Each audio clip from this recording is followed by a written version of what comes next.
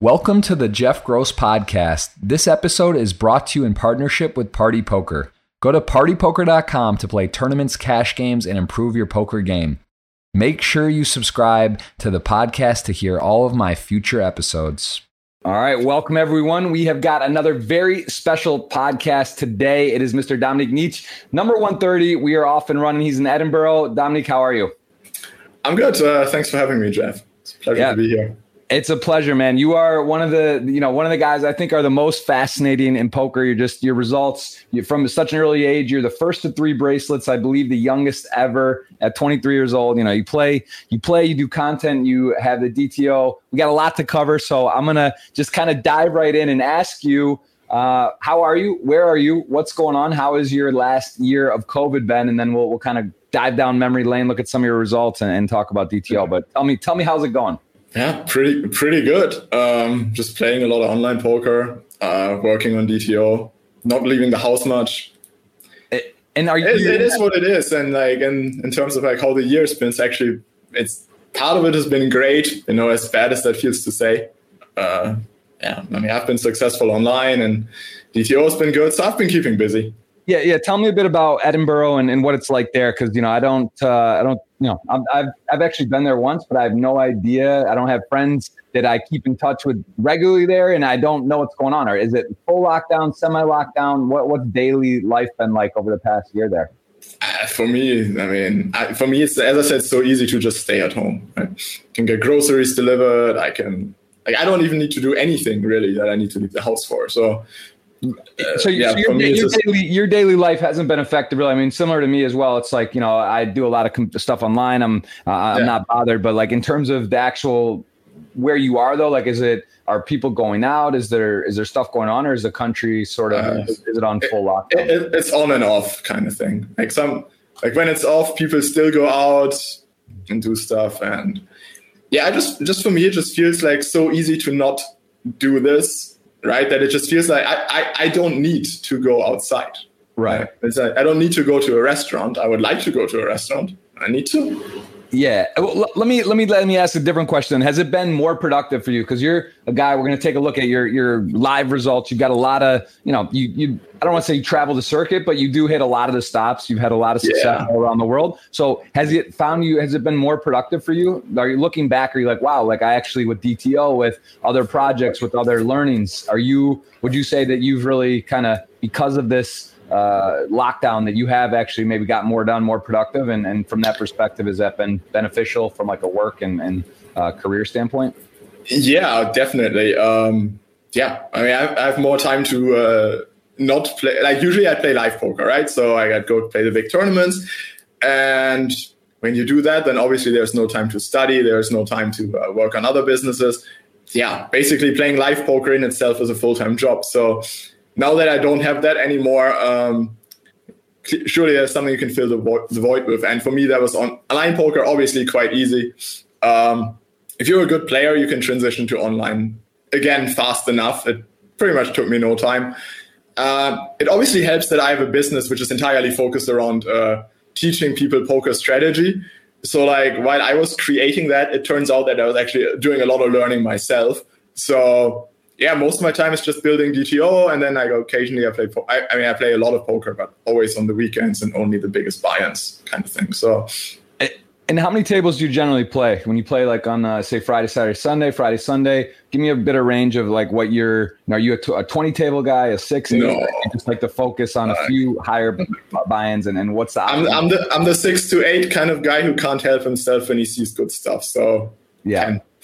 That's exactly all right. So we're the same, and I wonder on that, because the actual calibration formula of that, like I wonder what do you have an equation for that? Do you think like, all right, I'm 100% at 4, 6 tables, and once I go to 8 and 10, you sacrifice a bit. What do you think the optimal, like if you could just like forget like value wise, if you just want to play, is it 4? Is that like the best where you think you could play essentially perfect on those 4 tables? And you're what?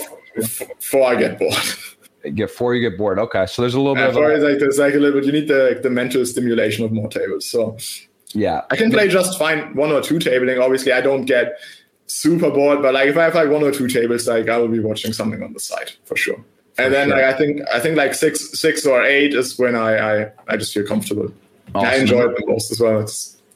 Yeah, and I gotta say, you're the first to 3 bracelets at a young age. You came in, and it's pretty amazing. I want to say on the show, on the podcast, I believe something like 95% or so of the poker players on the podcast have final table their first event, which is, I don't know, something bizarre, right? Like it's not normal. If you look at your people's careers, like it's not that often you final table or win. But look at this. You came in with a bang. Talk to me about 2009 LAPT. What are you doing here? Did you win a package? Why were you in Latin America? You're not from Latin America, and you just come down and win this event. Like what's going on here? Were you already playing online a lot, or did you just, tell me what happened here? Bum hunting, obviously. Yeah. Yeah. Like back then, poker wasn't that hard to begin with, right? And I had already played a little bit of live poker at home. I turned 18 in October in 2008. So yeah, I played Aussie Millions, and I played EPT Dortmund, and I played the Irish Open. And what happened with the Argentinian tournament was I had school holidays during that time. And I was like, well, actually I had school holidays that would just end on that weekend, but I figured I'd go anyway. It's only 2 days. We'll go. So let me just close the curtains a little bit. There's like a light that's not on my face. And guys, just so you know, there is a possibility for some fire alarm action today. So I may have to mute my mic. I will apologize in advance. I think it's probably about 50. Good, hang on. That may happen. So just bear with us if you mute my microphone. There will be possibly some fire alarms, but we're going to be getting all the action we can, all the content, and running through Dom's career, which we're going to start off with this 5K LAPT Latin America. Just takes it down, absolutely ships at his first ever Hetman Mob flag. So pretty special. So yeah, tell me, cue it up for me. You got vacation. How did you make your way down here and get this done? Well, I busted the Irish Open right before then. So actually pretty thankful that those didn't overlap, because I would have only played the Irish Open, obviously, because it was closer. But I did happen to win 6 packages online. Oh, wow. Back then we had step sit and goes on stars. Yeah. And so when you win this and go down. I mean, it's pretty incredible. You're the only. It looks like the only European player that even cashes, but somehow you just take that. As a Dutch guy. Okay, there's a couple of Dutch guys in there. Yeah. Yeah, you're right. There's a few. You're right. There's a couple, but you end up taking this down. And what was this like to actually, be there and have your first sort of your first live cash and just get a win? Like, was it just like a walk in the park? Did you have was there some luck down the stretch, or did you just have a big lead? And how did you finish this one off? It was pretty much a walk in the park once we got to the final table. It was there was like one instance I remember making a really big 4-bet shove with King 10 suited and getting snap called by King Queen off, which in hindsight, this is like one of those hands that actually, nowadays the solvers would like, which is really funny to me. Like back then, everyone told me how terrible I was. I raised the button, I get 3-bet by the small blind, and I was like, all right, I have King 10 suited, all in. And it's like one of those things that if you look at the software, you just be like, yeah, that's the thing. Yeah, like shoving King 10 suited, I can see that. The fact that I got snap called by King Queen offsuit, and there was also some ICM implications involved, that being 2 tables left, that is complete madness. But it's also funny how poker strategy evolved to a point where I made that shove. I was like, well, King 10 suited, that's all in. Like, how bad can it be, kind of thing. Right. And not like everyone just told me like that was really bad. And I was like, I don't think so. I have King 10 off. I have King 10 suited. Obviously, offsuit would be remotely terrible. Everyone was like, yeah, you just can only call. How bad are you? I was like, well, I don't know, but it didn't seem that bad to me. And like, yeah, that's sort of how poker was back then. Like we were all. Let me, because the DTO is fascinating to me. I mean, you've got one of the premier products in poker, and I know you made some big updates on it. I've played around with it in the past. It's, I really liked it, and I am going to want to see it and dive in more. So we will cover that. But tell me what you were doing. Why do you believe you were having such success early on? What stuff were you doing in 2009? There wasn't DTO. There wasn't all these training sites. Did you get on Run It Once? Did you study on your own? What were you doing to sort of separate yourself to be one of the elite players from this early age? What was your superpower? As I was saying, back then it was entirely different. And it's funny because if you asked me back then, I would have given you an entirely different answer as well. In hindsight, what I can say is just that I played less bad than the other players. That's the truth. Like I would not be the guy calling off the king queen there. 0% chance in hell I would have 3-bet called king queen there, second in chips against first in chips with 2 tables left remaining in the tournament. That's insane. I would never do that, right? I'd be the guy piling it in on you with king 10 because, you know what I'm saying? But I would never be the guy making these disastrous call-offs. So if you think about where you win in poker, it's where your opponent make mistakes, right? Nowadays, people make much smaller mistakes than they did back then. Like back then, I tell you this hand right now, and it's a horrific blunder that shouldn't happen.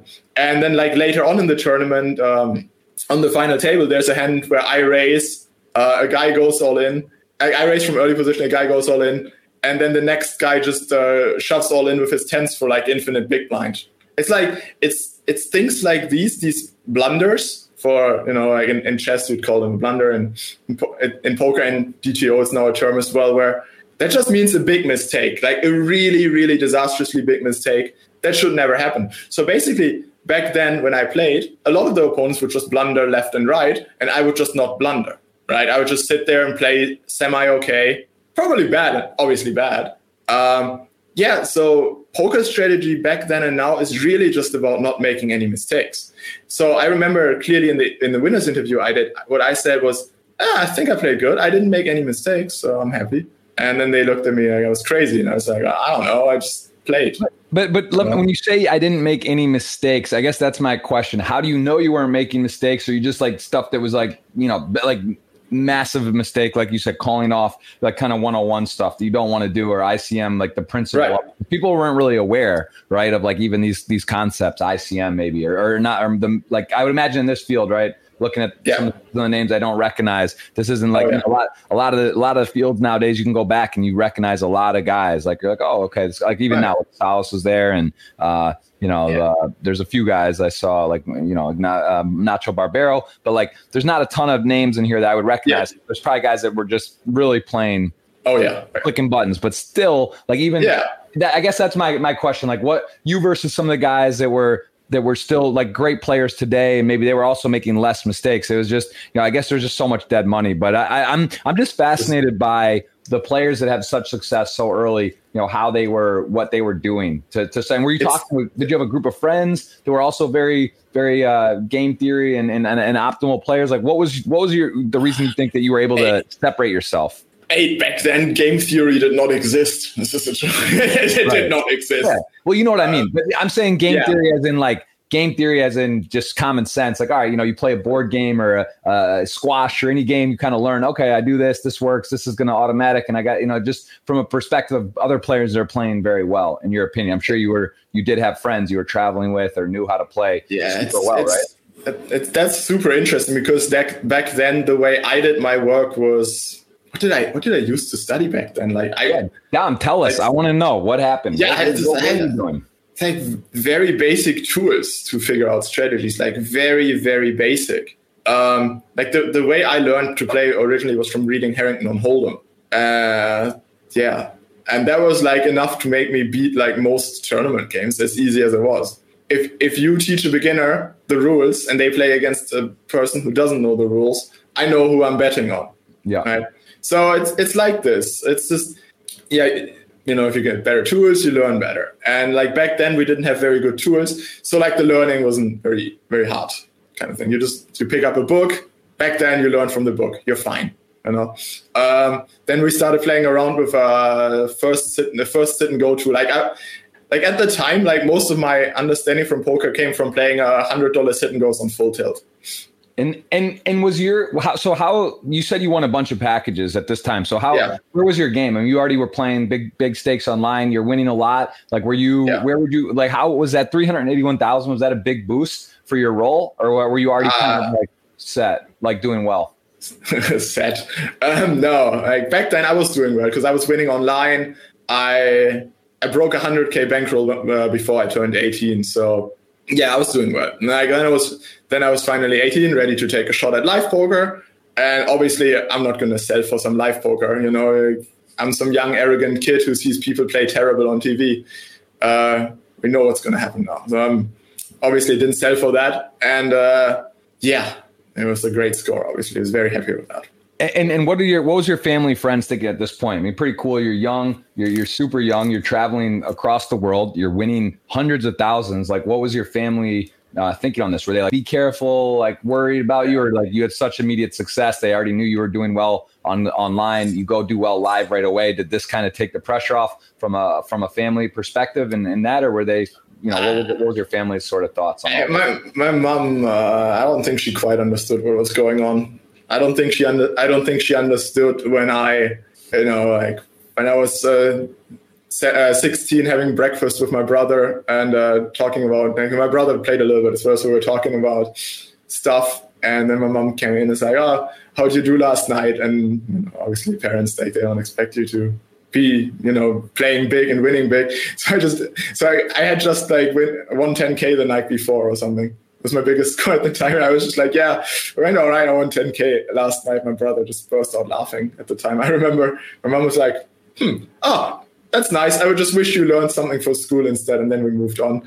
And that breakfast interaction was probably the last time I ever mentioned numbers at the table. I was like, when I was 18, it's kind of a weird deal because your parents are working or they're doing their normal jobs or whatever. And you're like, oh, yeah, okay, I'm winning 10 or 20 or 50K on a weekend. And it's like, could be their, whatever, a salary or a portion of their salary for the year. So it is a bit tricky, but at the same time, you want to have support. You want your parents not to worry about you. And it is kind of an unfamiliar world to dive down. So they were supportive. There was no like, you can't do this, go to school first. Did you go to college? What was where did you go from there when you were 18, 19, or did you just skip it?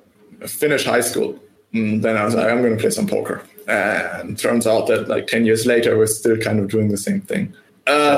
No college. You did not. So no attending college, just straight into it, travel the world, and you've been rounding since. Do you have any thoughts on going or getting a degree or going to school at all, or at this point you kind of learn? It's the world's changed. You got all the information online. You do your own sort of methodology. I can't. I'm completely useless in the real world. Well, I do poker.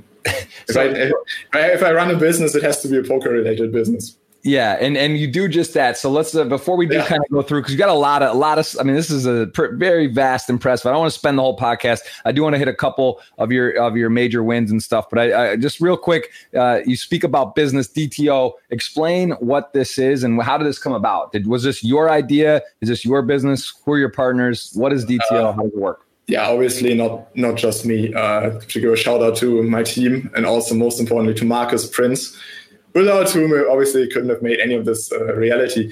Yeah. Speaking of Marcus, obviously that was our idea. We came up with this together. I was coaching him, and then we basically decided at some point, like he said to me, look, we can just turn this into an app and like automate the entire training process. Who wouldn't want something that could tell you if you're playing good or if you're playing bad? And anything that's happened since, it's a long, crazy story. Many turns and surprises, but basically the general idea of DTO is quite simply that we can take information that I already have and make it available to everyone. And like if we get enough people, we can like sell this at a reasonable price, right? And we can like put this out into like many different models where we can have like something for the recreational, something for the advanced recreational, and something for the professional. And if you're recreational, you only have so much money to spend on poker. So we really try to like not hold any information back, kind of thing. And this Marcus Prince, I've seen him around. I think I met him before, and I know he is a co-founder of this. And basically that's essentially you guys were just studying, talking, and one day you're like, oh, why don't we put this into an app? And that's how it was born. It's literally how this went. He had connections to our developers. Our developers are actually friends of his. So he was like, yeah, I know 3 people. They want to do something fun. They want to do a fun project. Let's do this together. And then like 3 days later, we met and we talked about the idea and how we could turn this into a real thing.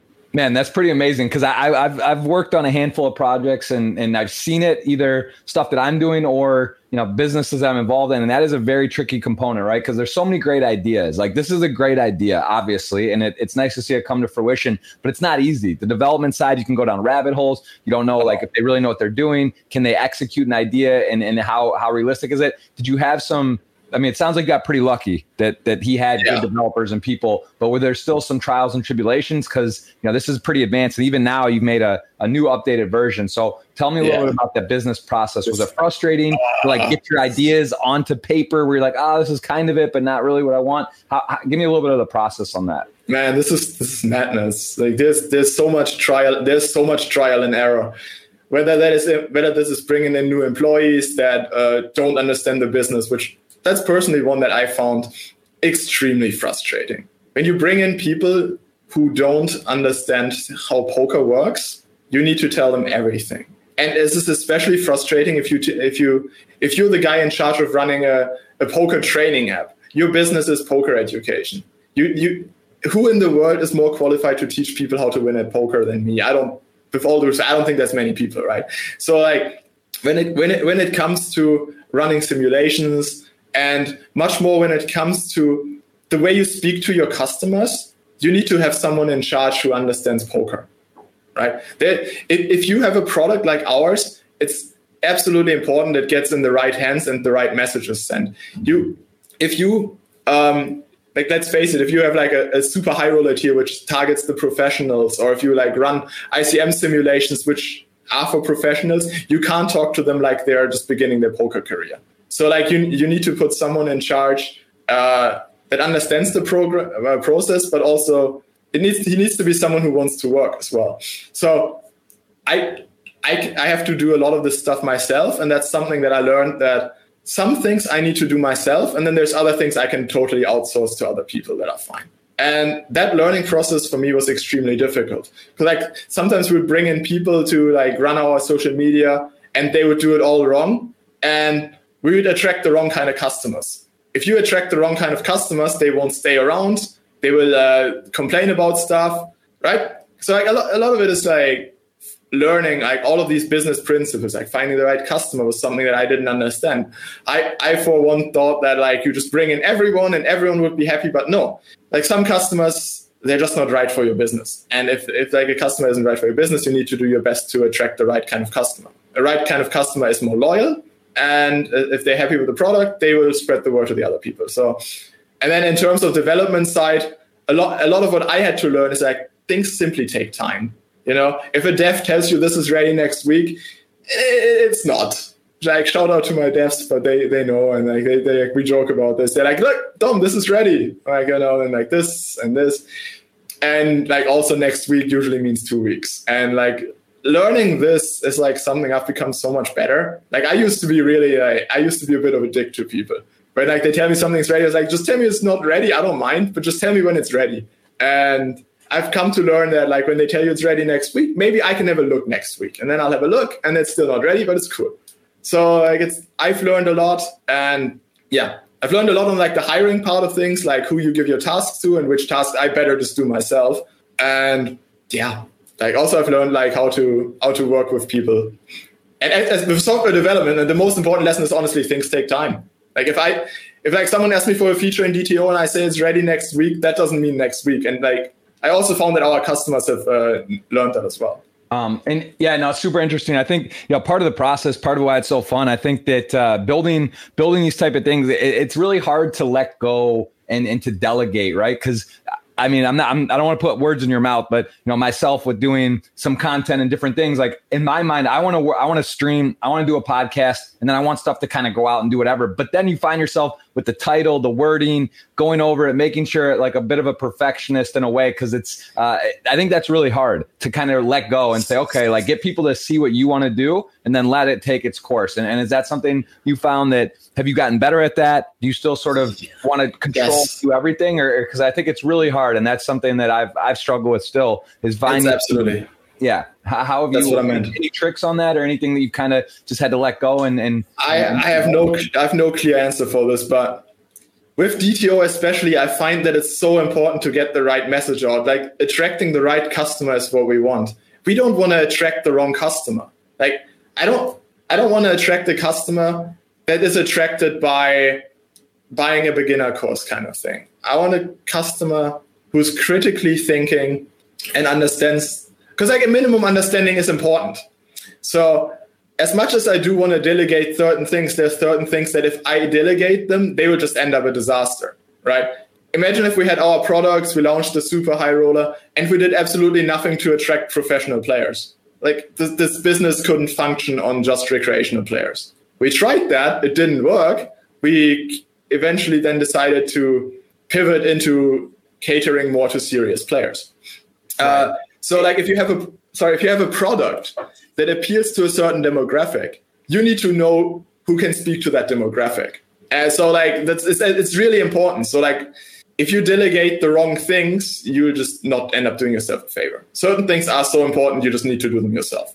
Now, who does DTO speak to in particular? Let's take myself, who, I've been playing poker a long time. Actually, some of these Hennem Mob, I know one of the bracelets, we were at the final table together. I think you beat me with queens to ace king for a pot, and you end up winning that bracelet. I think I got sixth, and it's hard to win a bracelet. You have four, so I got to how to do it. You got to teach me how to finish those off. But who is DTO best served? Would it be someone like myself that is like I understand poker, I've done some work, I understand concepts, terminology, but I know to get to that top 1 or 2%, there is a lot of work. Like, or is it someone that's, you wouldn't recommend this for someone who just right now is looking for the first time? Like, I like poker, I know the button is good, small blind, big blind. That's probably not for them. Who is DTO best served for? Oh yeah, it's easy marketing speech. It's good for everyone, but we found that our best target demographic is a professional player who understands GTO concepts, who has a really good understanding, who's for the lack of a better way to say this, past the point of watching video courses. Right? You see one video course, you've seen them all, you pick up things, they're good for beginners. We can go down further that way another time. But basically, you have a good understanding of poker. And now you're at a point where you understand that getting better at poker is not done by watching a couple of videos. It's done by spending hours and hours of grinding sims, etc. So what I mean by this is I always say that we never reach perfection. And when we never reach perfection, what's also true is that every sim you look at, every hand you play, you get better.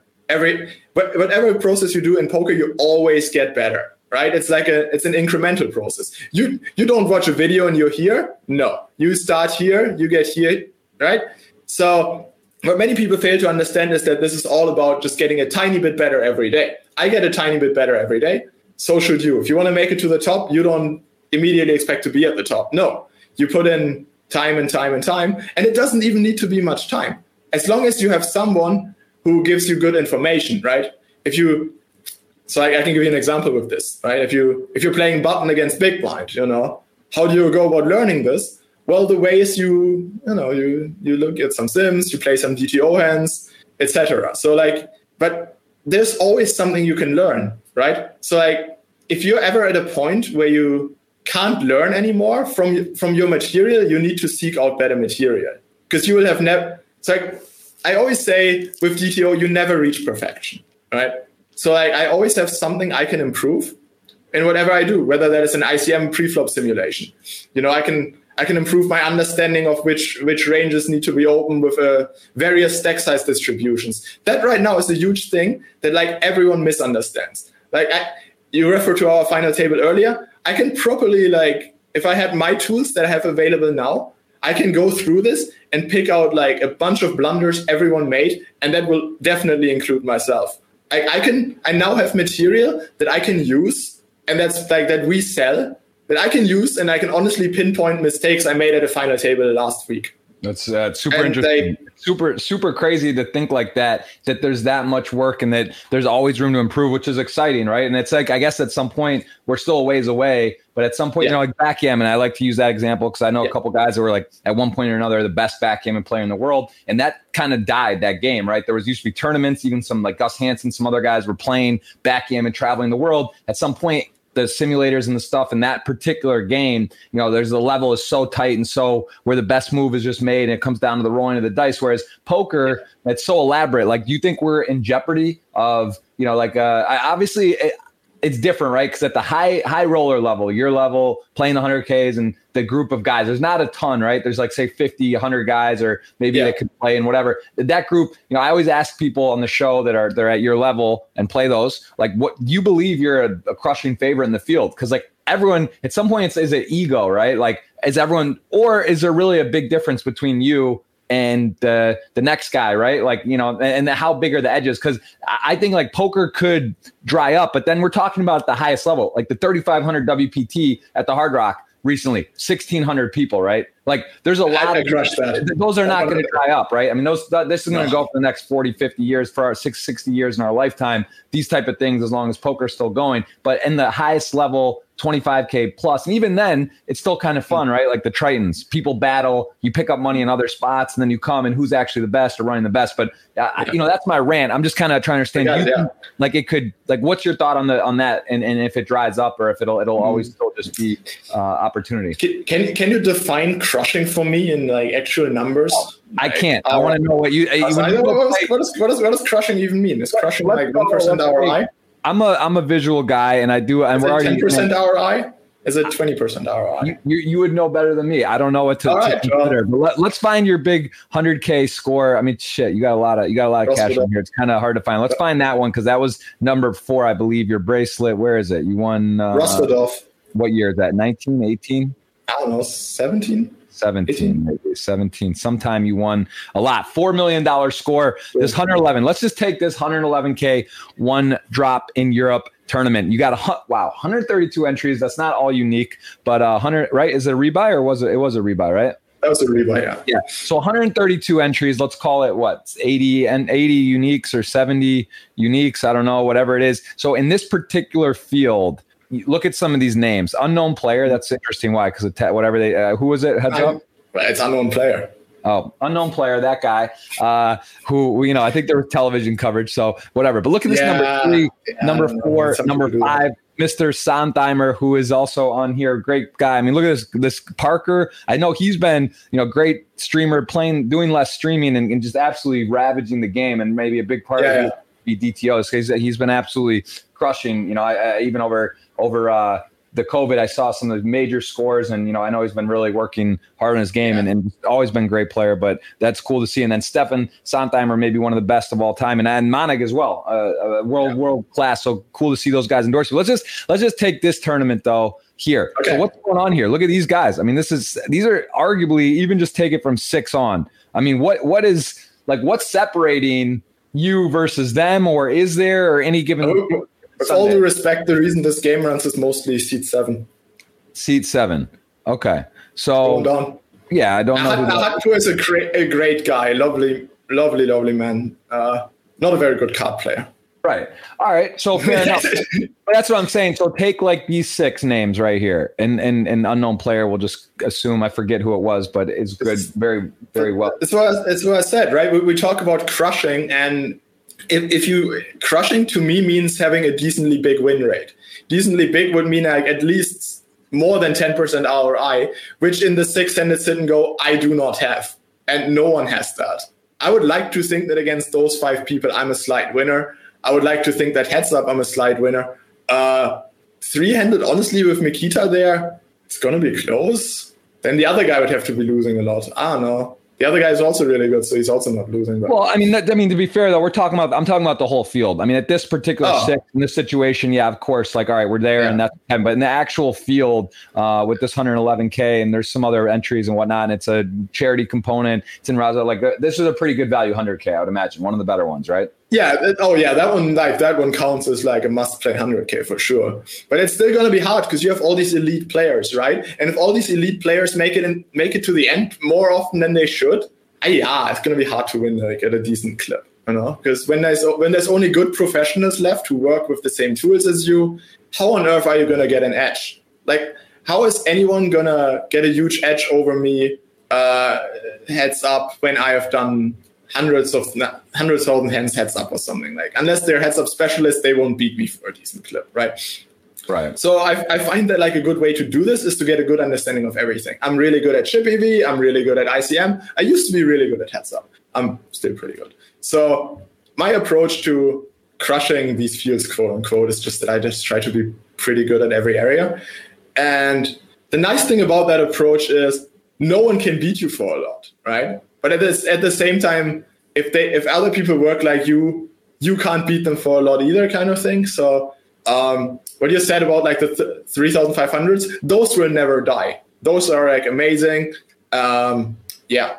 But also like, if you talk about beating those guys, the amount of edge you can get on these guys by simply like picking up like pre-flop ICM charts, like running through various final table distributions, doing all this study, like the return you get on the first is always better than the return you get on the next, right? Let me ask you a question. This stands out for me because this is always tricky. Like, all right, let's just take a 3,500 WPT you won in South Africa, which also I was looking at that one, was pretty cool. Like, talk about a hunter. You really do. You go to these different countries and you find some pretty sweet spots. And I don't remember what year this is. Help me out, because I think you won. It was in 12. I won in 2012. There it is. So you go to WPT. I've been there to South Africa as well. And pretty crazy. Look at the final tree. I saw this. This is just pretty amazing. It's amazing. The only guys that cash not from there just basically take the podium, which is one of the funnier distributions you'll see. But so you go there and you take it down. Now let me ask you a question. You get to a spot like this, you travel very far, you're in South Africa, you got a World Poker Tour title on the line. You essentially have a triple crown, right? I mean, you won the LAPT, which isn't technically PT. You won a WPT and you get 4 bracelets. So you go here, it's got, I don't know if you'll say it's important to you or not, but you want to win a World Poker Tour, you get an opportunity, you come and travel all this way. But like when in a spot, DTO says, I should jam King 10 off here, right? Or King 10 suited in this spot. But you're like, you know what? I could also, like, do you ever find yourself having a hard time saying, I know this is what I should do, but I don't want to, like, I'm a 7% edge, or I get this fold equity, but this guy's probably not going to fold, or I don't want to go here. So how do you do that when you have such an execution? Yeah, like if it's the GTO play, but like, oh, this guy's probably not going to fold with pocket threes, and I have King 10 on suited or whatever, and like I don't know, like how do you end up deciding to calibrate versus like taking advantage of a situation, but also not risking your stack? It's a long, complicated answer, obviously. So we need to clearly differentiate early stages, late stages. We need to. I can't give you the full answer. Yeah, we need to say, is this early stages? Is re-entry still open? No, we're talking right now. There's 2 tables left. For the final tables. 2 tables are there are 2 tables. A lot of things with DTO solutions is that they're chip EV solutions, right? They teach you how to execute continuation bet strategies, and they teach you how bluff catching works, and they just improve your overall understanding of this game. Now, with 2 tables left, there's massive ICM. So, and one of the concepts of ICM that's fundamentally important is that folding is plus EV. So what that means is any hand you survive is good for you, right? So arguably in a softer field, that is more than like in a 100K kind of thing. So obviously, if the question is, do I blast it off DTO approved in this spot? The answer is maybe. I think I do it ICM approved. Let's go messages from someone. All right, that was me. Yes. Yeah. Yes to that, by the way. I'll get you one. But basically the question is, do I take certain spots? I mean, I tailor my, like on final 2 tables, no, because you would need to be ICM aware. In final 2 tables, it doesn't apply. Does it apply in the early stages? Absolutely. Does it apply when you're just in the money? Yes, perfectly. When it's time to build a stack, the best way to build a stack is by putting yourself in the most profitable situations. To say it another way, you're not going to win chips by passing up a theoretical edge. People do fold. Even the people you say that don't fold, you can make them fold. Kidding me about this? This isn't 2008 anymore where people don't fold. No, people fold. Right. So that's true. Yeah. That's true. You're right. And guys, like, it's funny because the guys that are so crazy or play maybe poorly or make mistakes, it's also when you get down and they can taste the title and there's pay jumps and stuff. That's also where the people are playing the tightest and they don't want to. They do realize calling off is risking and whatnot. Actually, my biggest blunder, you could call it, or worst plays of my career was at this exact casino. I flew all the way to South Africa, played at Alpha 8, was 1 of 4. It was essentially a sit and go because it didn't get the turnout. And then I end up two pretty big mistakes, and I got 4th instead of top 3 cash. And the local South African guy blinded out. I gave him a double up in the big blind by calling where I shouldn't have, and then I shoved on Jungle Man's open in a marginal spot where if I just clicked fold Mercier would have bubbled that hand. And it was anyway, this place, just that you got your bet, one of great memory, that's one of my worst, you know. But the thing about this though is it's like super interesting, right? Like playing bubbles is a crucial skill set, right? And how do you develop that skill set? Like how do you learn? Trial and error, practice. You gotta right. But like then to me it doesn't seem fair that this is something you beat yourself up over, right? Yeah. Like, how are you supposed to know better, right? You're telling me like you made a loose shove, but like what I want to say to you is like, it happens, man. Like how can you like practice this like 4-handed lineup, even with like a recreational in there? Like what tool do you have that like even answers that question? Tight is right. My normal strategy. Tight is right. Stick to your game plan. Don't be a hero. You know, I got excited and I got punished, and I got absolutely punished. I'll never forget it. It was the longest flight in the world. Atlanta to Joburg. It actually is, and that was a tough one home. You got beaten into you. But like, that's what I'm saying though, right? You just gotta move past those, man. If you had no way of knowing the answer, obviously you would screw up. Right, I don't know what you shoved, but like it doesn't matter. But I ended up shoving the ace-8 off on Jungle Man's open. He was the chip leader, and I was in second. And I just knew he was opening like every spot, and I shoved, and it was 4-handed, and I was in second, and it was just absolutely. But it was short, right? Like he had like 20 blinds. I had like 12. The other guys had like 8 and 7 or something like that. That actually that's probably good. All right, I like it. Feel better at least. Maybe I'll that's the thing, though, right? You're asking me like, is this good? Is it not good? There's tools now that can answer this. Back then, you didn't have those tools. Like back then, you could like maybe run this in like HRC or something. Nowadays, there's better tools that could give you like a definitive answer for how to approach that from both perspectives. For sure. And let me, speaking of tools, talk about RTA, because this is a problem we're seeing people getting banned or semi-banned. I actually had my name thrown around in that, but it was someone named Jeff Gross Jeff on Jeff, not me. And it was just funny because I saw like a couple of my friends that play, you know, whatever, they saw like, oh, I heard, you know, just looking out for you. I was like, no, that's not me. First of all, I don't play well enough, I don't think, to be threatened for using RTA. But it was just funny. Like I saw that name, and I think his name was Apeshka. I don't think it was Apeshka.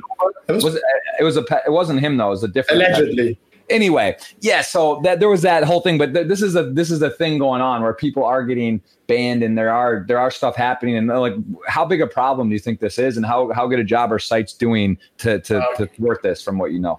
Insert. Now here comes my rant of this podcast. Great. Okay, so I think overall sites are doing a pretty bad job. Because it's incredibly hard. What GG did there, I said this before, but what happened is we need to go all the way back to the Fedor Kruse story, right? Because this is how this started. Like there was a guy cheating with real-time assistance in cash game, right? That's how this went down. Okay, I'm not really. And you're not familiar. Okay, so basically the guy ended up getting caught, and the way he got caught was not because the site caught him. The site actually sort of had like a sponsorship arrangement with him anyway. Different story. So basically the point of the story is the guy got caught because his roommates sold him out. Like he was grinding in an apartment with players who play like Zoom 200 or something, so like his roommates. And young Fedor was crushing up until 5K suddenly with having a solver up on the site and like running all the sims. No site caught that guy. That's a fact. Like no site caught that guy for like many hands. Like I know for a fact that in the German community, this was known for a while, and we tried to send emails to sites to get them to have a look at the guy. Nothing came from that. And the only way that guy got caught was because like his roommates like took pictures of him like running the machine, yada, yada, yada. So then suddenly a week later, GG Poker is like, you know what? We found 80 accounts that do the same thing. I'm not buying that. I don't buy that they develop a cheating detecting system that catches 80 accounts that apparently do the same thing. And apparently they do the same thing in a different format. Like in tournaments, you can't even cheat like they're describing. I could go on and explain how you can cheat in tournaments. It doesn't look anything like this. Cheating like this in tournaments is practically useless. right? So what GG then did was they issued a statement saying like it could be charts, it could be RNGs even, which shows that they don't know what they're talking about. So yeah, like I think this whole like banning of 80 accounts was just a farce. They were just doing this to like show action, and the fact that Fedor got away with running like that little scam on their site for many months before they caught it, like even shows that they're not even trying. And it's a real threat. And I don't really want to go and explain how you could cheat in tournaments. Yeah, no, I'm just. But yeah, fair enough. There's like one thing I want to say though is that in tournaments right now, the people who do cheat, they still cheat on GG, and I won't believe they don't, because the way they cheat is really obvious. What they do is they have a close spot on the final table, which is like sort of a push or fold spot. A special shout out to the guys who always time bank down and somehow find the bottom ICM miser call. I don't know how they do it. Maybe they're just math geniuses that do like ICM on pen of paper, or maybe they just run it on his computer on the side. I don't know, but I will. That's I how will they cheat in tournaments, right? The other question I have is the GG time bank, which is like funny to me in a way, because like I streaming, when I do stream, you have like a 5 or 6 minute delay, but there's a 15-minute delay, and it's like to your point, like that's actually the time where you would need some time maybe to figure that out, or have someone, or have a secondary thing like that. That seems bizarre to me, that like, all right, here's the ICM time and let's give everyone like 15 minutes, and they might need terrible. Absolutely terrible. I don't understand it all around, actually. You think a site that came up with that idea to discover the perfect cheating system? No, of course not. Like I can just pull up my laptop right now and solve like if I want to call a 15 big blind all in, I can find the bottom combo for any stack distribution. I can do it on my phone. Like it's going to take like a minute of my time bank to make a perfect call when thousands are at stake. I don't need the time bank. I need to know what the bottom call is. Right. Interesting. Yeah, it's an interesting point. And again, I don't want to dwell or focus on it. It's definitely a topic that got some attention. And I actually remember asking a few of my friends about this guy, Fedor Cruz, because like same thing. I was just like playing a lot during the pandemic, during, COVID last year, a lot of WPTs and big stuff going on party. And I just see this guy like all of a sudden in the mix everywhere and whatever. Yeah. So yeah, it's kind of. But I guess that's kind of how it goes. If you do things, not ethically and improperly, those type of things just kind of come out, and things seem to the sad truth about cheating is you only catch the dumb ones. It's interestingly said, and I think you're right. That's unfortunate as well. But I have heard other names. I've heard some very reputable names and people that I know are considered to be great players and have been for a long time, probably before even RTA was available or whatnot.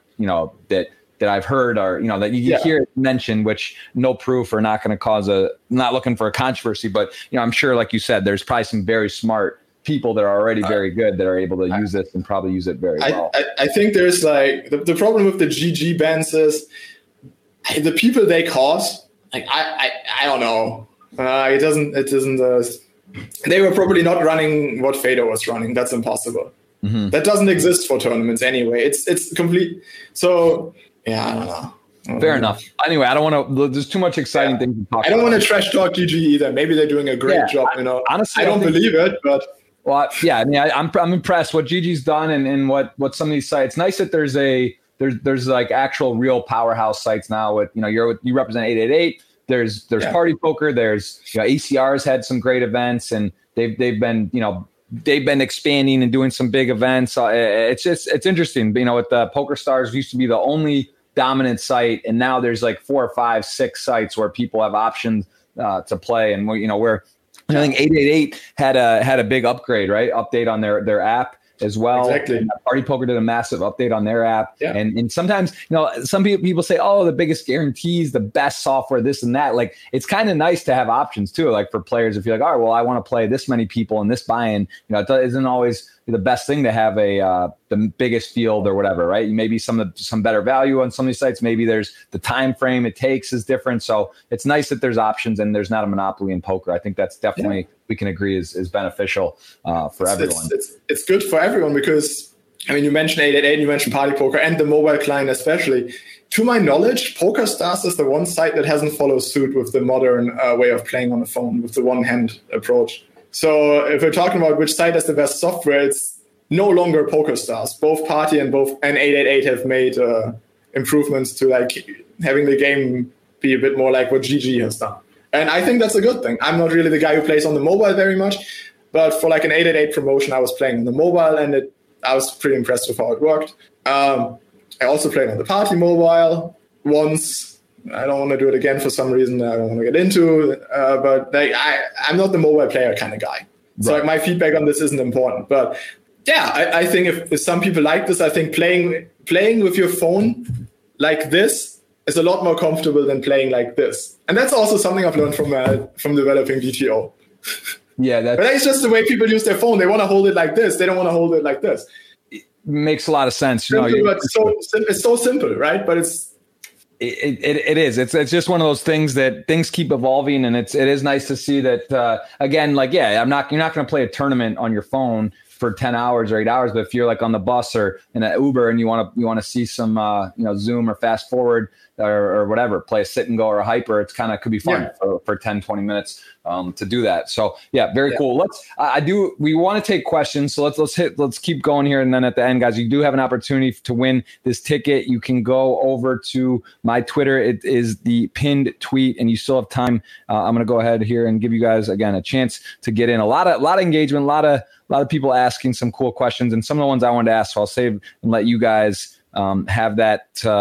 We'll ask these, but in the meantime, I do want to kind of scroll through. Is there any tournament besides that first one you won, the LAPT, your first bracelet, the WPT, anyone that kind of stands out or is just like super special for you that, forget them necessarily the amount of money, because, the 4 million, obviously we just saw, something that stands out. Yeah. Your first bracelet or, I mean, I always kind of like hate doing this. I think I always say that like I've been pretty lucky during my life career. Maybe not so much online, but that's a different story. Yeah, I mean, if I'm just trying to think what I remember, like anything that like specifically stands out. Yeah, like just I remember punting off massively in Barcelona many years ago when I had the chip lead in EPT Barcelona. If we're only talking good memories.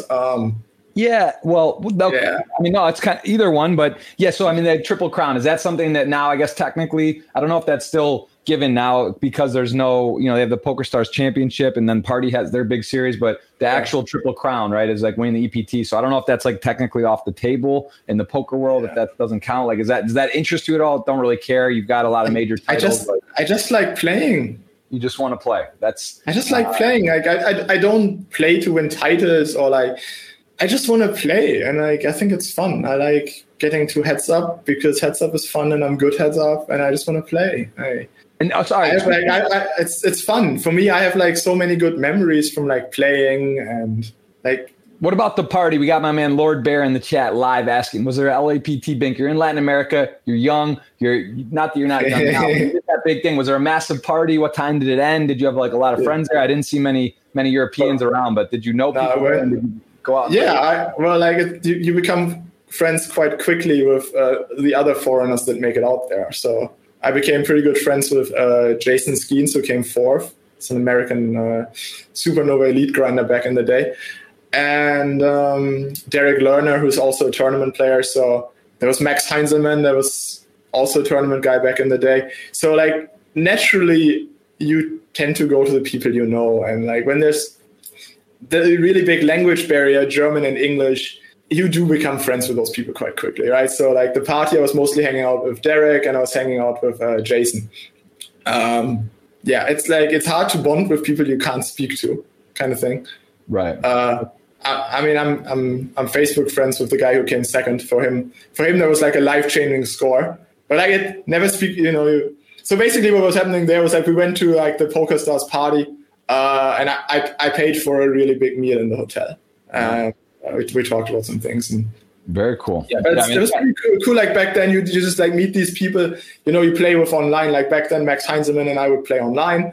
And like then this was the first time we met each other kind of thing. So like it was like a small group of people, but it was easy enough to get along. And then like back then there was just a small party PokerStars put up where they actually put a lot of security around me, which I can only assume means they didn't want like the young 18-year-old dumbass German guy to get hurt, because they would think that would be a bad story if that came out. So I actually shout out to Stars for providing me with security back then. It was pretty funny. It's like we were at the party and like I just wanted to talk to like one of my other Europeans that I met, and the security guy just like pushed the guy away. It's like, you don't get close to him. That's amazing. Yeah, they were, whether it was for your own benefit or theirs, they were looking out for you. So they were looking out for me. Shout out to like all these guys. That's awesome. I got to meet like some of the guys in charge of running the tournament. Like they were all great people. Very cool. LAPT crew from back then. And tell me about this WSOP stretch, because I remember this one. I don't know if this was in AC. This one, I remember going to the ones in New Orleans.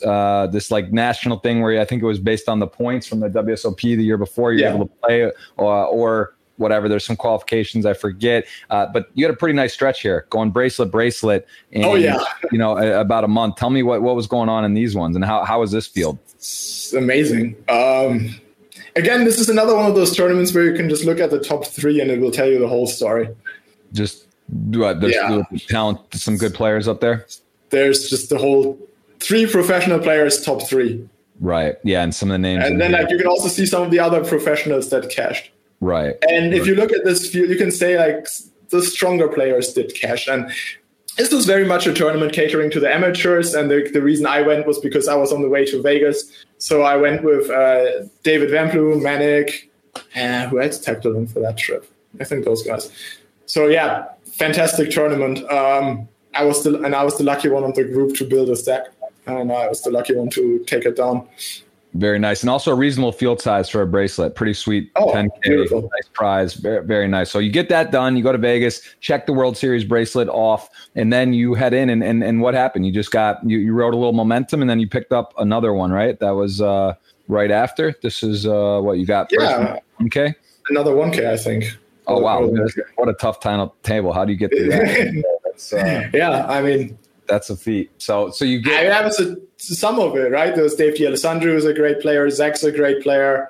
Thea Rasmussen, you. And then, but like, let's also be realistic. I mean, there's, the gap. What I always say is the gap between good players is like this, right? But the gap between recreational who plays World Series is, you know what I'm saying? The blunder theory again, right? Like if I play against you, you'll make a little bit more blunders than me. You'll make a lot more mistakes than me. Point is, like the small mistake, like the really big stuff, you'll be sort of the same as me. But then like when it gets to like the finer things, because I have more reps, I've looked at more things. I have it like, but what happens then is that I only have like a tiny edge, right? Right. Because I've done more work, I have a tiny edge. But if you like compare what you can do compared to like a recreational, like their mistakes are huge in comparison, which means you can beat those guys for a lot, right? But I can never beat you for that much.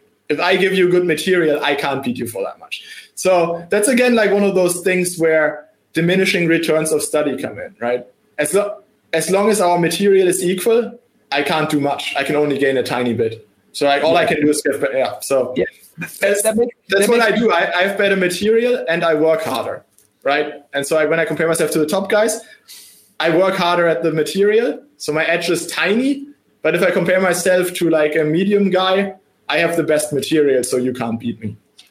That makes me think too, sometimes I start thinking about, I suffer when I play a certain amount of tables. It just makes sense, right? Someone like yourself or Chris Moorman or some of these guys that are like on like wizards. But when you do the repetitions, when you have all this practice, it just makes sense, right? If I'm playing 8 tables, and I get in the bit and I'm in like one spot in the small blind, big blind, another table, all of a sudden I'm on the button. Like you're able to process just so much quicker. Most of the people that are doing the work and the repetitions, it becomes a lot simpler, a lot of the things. Whereas someone that's hasn't done as much work or kind of understands, but every situation is unique. They may really spend a lot of time, or it could really kind of throw off their other tables if they're focusing a ton on a spot that maybe is like ABC for you, but for me, I really have to think hard, and I'm actually not sure. So, is that kind of the way to think about it too? Like when you play online, you can just really quickly be doing things. That's another one. But I was just talking live poker, right? Speed isn't important in live poker. You have as long as you need. Yeah.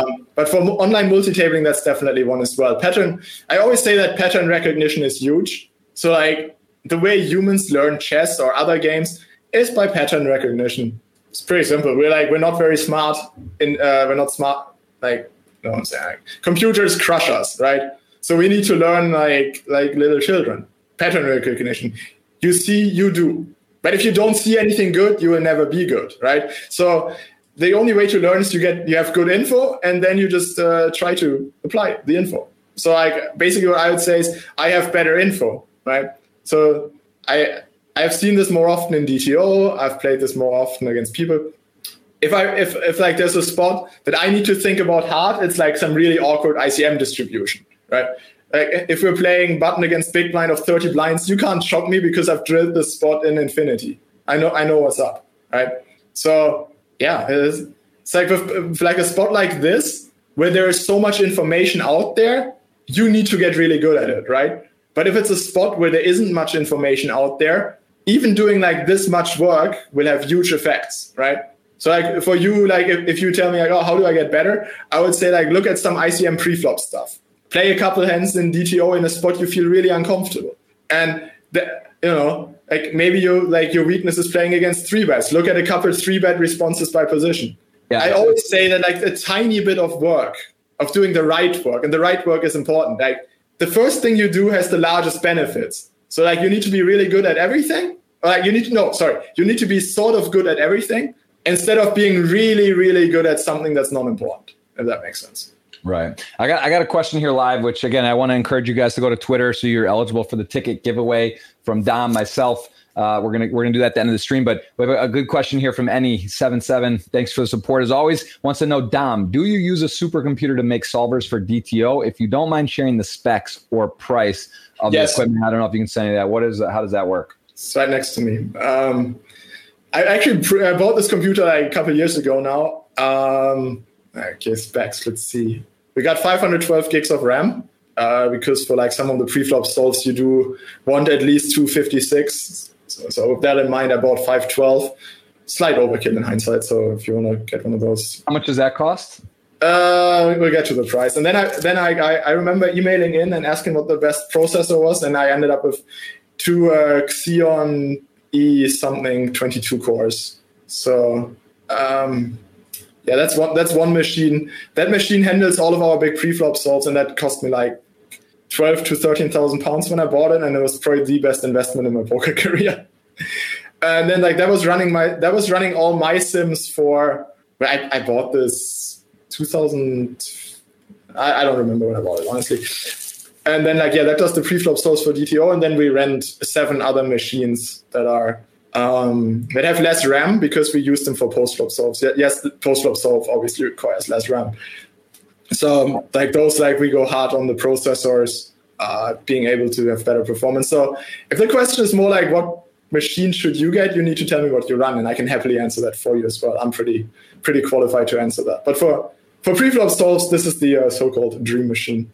Awesome. What is the difference between DTO and again there's so much information, there's so much stuff, there's so many brands that now there's coaching and solvers. Like, how would you rate yours? Let's just say like Raise Your Edge. That's where I'm, that's my main school, Ben CB. Ben, that's like, he's been on my podcast several times. I've been with them for years, done some of their stuff. They have ranges. They have more of a course, right? Your DTO is not really a course. It's a trainer. So how does that compare? Let's just take Raise Your Edge, but maybe against some of the other ones. How is it different? How is it similar to some of the other leading brands in poker? This is one of those where I always say, I could just be like, courses are bad, but it's not that. No, it's much more complex than this, right? If you want to learn from someone, that's okay, but be realistic about what you get. If you learn from someone who sells you a course on the internet, they won't turn you into a crusher. It doesn't happen. You don't get good at poker by watching videos. You don't get good at poker by having a guy show you a simulation in a program that's no longer up to date. The way you get good at poker is by getting the best material. If I didn't have the good material, I would not be a good poker player. I mean, I'd be an okay poker player, but the way I improve is by consistently seeking out new material. So like one of my recent areas of focus was ICM preflop charts. It's an area that is very resource intensive and has previously been done with like ICM Miser and HRC tools that aren't qualified for the job because they can't calculate a calling range. So, I mean, to my knowledge, obviously like all these courses have been out for a while, right? And so the problem is that they don't provide up-to-date material, for one. It's also that like a lot of the information you get isn't verified to be correct. And that's a huge problem as well that I don't really want to get into. But what we believe in at DTO is that we give you the best information. I give you information that I use. It's stuff that I learn from. And if it's stuff that I can learn from, I would really think that you can learn from this. Because every ICM sim I run, I get better. Every DTO hand I play, I get better, right? So the problem with a course is that you're learning from someone, and then there's a problem, right? So like, look at this. If you want to learn, like the coach discovers something, then he goes film a video, and then he gives you his own opinion kind of thing. I don't know, there's like already too many steps in there. Maybe the coach missed something. It's like all these things. So you need to have trust in your coach that he gives you good stuff, trust that your coach did the work right, and also trust that the coach really has your best interest at heart, right?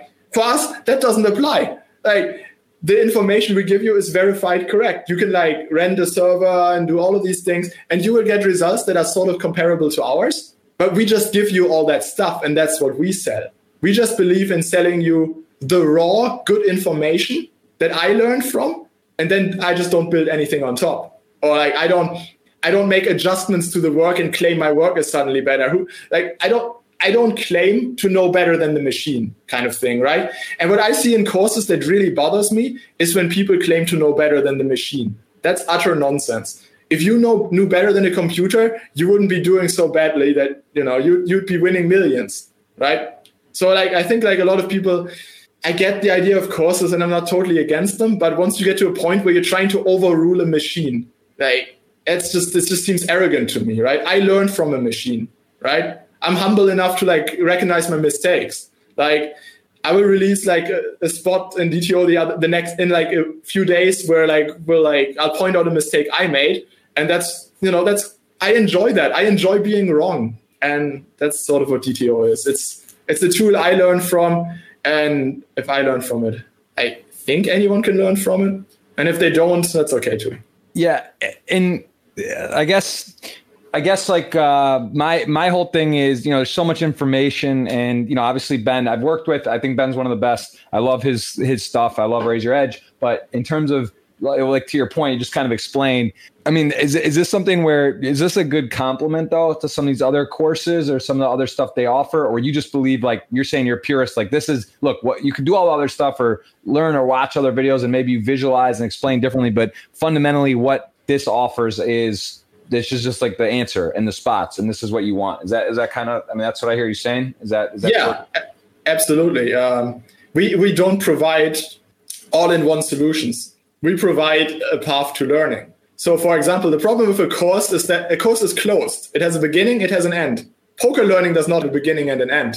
I mean, yeah, it has a beginning. The point is, it's a gradual process. No video in the world can teach you how to play button big blind. As well as hundreds of hours of DTO could, for example, right? No video course can tell you how to play a final table as well as like running a bunch of ICM simulations could, right? It's a gradual process to getting better, right? If like my job at DTO is to provide the good sims and to run like interesting stack distributions that would be beneficial to everyone, where everyone has something to learn, right? The problem again here is that a course has an end where it says like, now it's over. Like I taught you this, but it's much more like learning poker is like structured, but you can always get better at every single thing. And once you like release a product that sort of has like an end, it just feels dishonest to me, man. I'm not going to lie. Like you can never master anything in poker, man. And if you tell me you know better than the Sims, I'm going to call you a liar. And if you tell me you can perfectly remember an ICM preflop chart, I'll call you a liar again. And if you tell me you can like get 20 excellence in DTO, I would like to see you pull that off on stream. It's humility in poker is a great skill set to have, right? So that's my issue with these courses, is that they sort of portray themselves as like an end all be all. Yeah, I get it. It makes a lot of sense. Let me ask you here. You got some great names involved. You got Manig Loser, or at least giving testimonials. Stefan Sontheimer. Here we got Simon Peterson, and then of course Mr. Parker Talbot, the legendary Twitch streamer and been crushing. Are there guys here? If you get on DTO Trainer, how would you? Oh, here's that fire alarm. Shit, Dom. I thought we were going to get through, man. It's hard. Shit. It's hard. What should I talk about for 2 minutes while this is off? Give me something. Anything. Talk about DTO. How? Give me a question from the chat or something quick. Okay, yeah, let's do that. Sorry, guys, for this. Tell me your favorite place you've played poker, travel, poker and otherwise. All right, cool. Beirut, Lebanon. I once went to the Casino du Liban in Beirut. And I ended up, they had like a random 8K tournament during Christmas, and it was brilliant. Beirut, great place to visit. Absolutely. I had a blast there. Yeah, just fantastic. All right, I think we're off for now. It may come on quickly again. So if so, you have the chat, you have the Twitter questions up. Maybe you could just kind of answer or pull it up on the side. And if the fire alarm comes on, I'm gonna you could just kind of rifle off some of these. But rifle off some of these, okay. But for now, I just pull this up on Twitter. Yeah, we'll continue. I forget. So I was asking about So if someone gets on DTO, is there like a walkthrough? Can you pay for something where someone like gives you a tutorial or goes through? I'm sure you're not available for that. What is your price? What's an hour of Dom going for these days? If you want a Dom DTO walkthrough, or is this off the table? An hour of Dom does not exist, and that's again the problem I pointed out with coaching. Right, coaches are okay. This is going to sound bad again, but coaches are by definition incentivized to withhold information. Right. It's just a fact, right? Video courses are by definition supposed to withhold information. There's no authority that fact checks any of that stuff. So like, what's the reason to give you like the verified good stuff? There is none, right? So like when you pay someone an hourly, a coach has an incentive to hold you back, to like give you information slowly or not tell you the whole truth, right? So like what you want is a coach who's vested in your success. So what I sometimes do is I make people pay me up front for a lot, and then I teach them like my limping strategy or whatever. And then no matter how long it takes, I'll teach you how to like approach the game like me, kind of thing. But like doing an hourly coaching, if you pay me for 1 hour and you pay me $1,000, that's not worth my time. I mean, I can say, oh yeah, $1,000 an hour is good, really good, obviously, not what I'm saying. Just saying that the information I give you, and then you're playing against me, and I've revealed my strategy, I've revealed how I go about building strategies, that damage is more than 1,000. Like, what if the info leaks? What if so like I need to be vested in your success, kind of thing, right? That makes perfect sense. I always say this too, because I get asked for coaching at times. And listen, if someone wants to talk, part of it might just be they're fascinated with you as a person, right? They want to know about Dom. They want to hear your philosophy and whatnot. But the reality is, like I tell this to people all the time, if whatever I would charge for an hour, it doesn't really make sense, because we can talk, we might cover a couple hands, but like it's way better to get a DTO, get a Raise Your Edge, get a coaching program where you have info, you have ranges, you have access to it at your own dispersal, and it's just disposal. It's just tough, right? Like your actual time per hour, what it's worth for you or worth for me, and like what we're actually giving as a value proposition. It generally doesn't really make sense. Now, if you tell that to someone, you put it out front and they still say, no, I just want to hang out or talk or, learn a bit from you and chat, like, okay, but really that's not going to be the best serve for them or you. I would imagine. I don't want to do that either. The way I view coaching is very much like, you pay me this money, I get your future action, and I look at my students more as equals. I don't want to explain pot odds to someone. You can pay me $5,000 an hour to explain pot odds to you, I'll go nuts. I don't really work for money in that way. You know what I'm saying? It has to be something I enjoy, right? Like the other time, like I was explaining about I wanted to be stuff that I learned from as well, kind of thing, right? So it's like the whole thing about always getting better at something. When I coach someone, I get better too, because they don't ask me dumb questions, kind of thing. Because if they asked me dumb questions, they wouldn't be my students, right? Like the other day, I was lecturing on like 3-betting, and I was lecturing about like how like various ranges change all that stuff, and then I threw together an ICM sim to show how like all of the stuff we just covered in ICM is completely different, so we get to do all of it again with ICM considerations. That stuff is fun to me. Or like I talk about stuff like post-flop and limping pots, and like I want to do stuff that interests me. And like to share the stuff that interests me, I can't put like I can't put an hourly on it, because if I did that, I would be crazy. So it's one of those, and like that way for me, really the only way this could possibly work Yeah, it makes perfect sense. It makes perfect sense. What are you most, is this DTO? Like, is this something that's just always going to be constantly moving and improving because things do get updated? Is this, or when will you kind of, like, how is give me like start to finish, start to now, how has it been, like, in terms of your time allocation? Like when you first started and you're on it, you're with the developers every day. Now there's an update you just spent a lot of time on, but like currently, is it much less than it was? Like what was the first date? Like you officially like came up with DTO, made the socials, and had a plan to start working on it? How long has it actually been? It's been a long time now. Actually, before we launched, it's been like a year. So like it's like all the things that you don't see that go on in the background. The building of all that stuff, it took time. Developing the app took time. We had 3 developers working on it pretty much full time for a whole year before we launched. And as for what you're saying, so how my work has changed, I'm not a dev kind of guy. So I was utterly useless in the early stages for like getting the app to fruition. Like that work was done entirely by Marcus.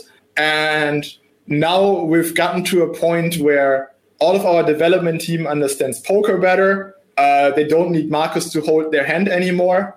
So they're much better at working with just me. And this is great because a lot of the stuff we've recently pushed out is ICM stuff. It's we build a preflop app from scratch to show all the ICM preflop strategies and all the other stuff we're doing. So my day job right now is basically run sims, and like the product doesn't require any more hand holding in the poker department. Like the developers have some of them have picked up playing poker as well, and they are perfectly capable of building like most of the stuff on their own. So now my job is mostly to provide the strategies, develop the strategies, decide this goes in the app, make sure the sims are top quality. So I can like focus a lot on what I'm good at, and I don't need to, handhold people through poker and stuff. And also, I don't know how to code, so right. I like to think that I'm much better qualified as being the poker guy. I like to think that I talk directly to the customers and they tell me what they need, and I can like develop strategies in solvers, and I can do all those things, and I can occasionally fire off a funny tweet that triggers people into giving me responses and followers. I have an understanding of poker, basically, whether that's the business side and the media side, or whether that's the strategy side. So my job is just be the poker guy kind of thing. And for sure. I'm the guy who does. I'm also happen to be the guy who does the English grammar and all that nonsense sometimes, but that's okay too. I can do that. Very nice. And what does it mean for you to be an ambassador of poker, to wear a, kind of a badge to represent a company, one of the major ones? You're with 888, and how was that to be? How did that discussion go? Was that a natural fit? Did they court you? Were you negotiating with different sites, or like just give me that experience? And does it feel good to be a representative of the community? Yeah, obviously, I was flattered when 888 asked, and I think the first time we had discussions about this was when I met the guy in charge in Paris or something. When we had the World Series in Angers-les-Bains next to Paris, and I came third. Like they offered me money to wear a patch, and I just pretty much just said to him like, "Yeah, if you want me to wear the 888 patch, we better make this a long time thing." And and then for a while nothing happened, and then he still had my email, and he was like, one time he said like, "Yeah, we're looking for an ambassador. You want to do this?" And I was like, "Yeah, let's go." And that's pretty much how those negotiations went. It was not much more than like you. There was not more like, "You want to do this?" I was like, "Yeah, I want this and this." And then they said done. And over the years we've been working together, and it's something that I very much enjoy. There's certain parts I don't enjoy about it, which pretty much just comes down to people thinking I'm 888 support. But it's neither their fault nor mine. But I think it's been overall a great experience. Especially, I get to provide my input on certain things. They highly value that. Especially when it came to the software, I gave them a laundry list of things to improve when I first saw this out. Because obviously they value my opinion as a poker player and app developer as well. So like my opinion when it comes to the app from a user perspective, they value that, and like that's important to me as well. And I obviously have no plans on leaving, and I with the WPT coming up, I look forward to having some big 888 stuff to stream. Nice. So, yeah. Tell me about streaming for you. I know you've done some Twitch streaming. We're on.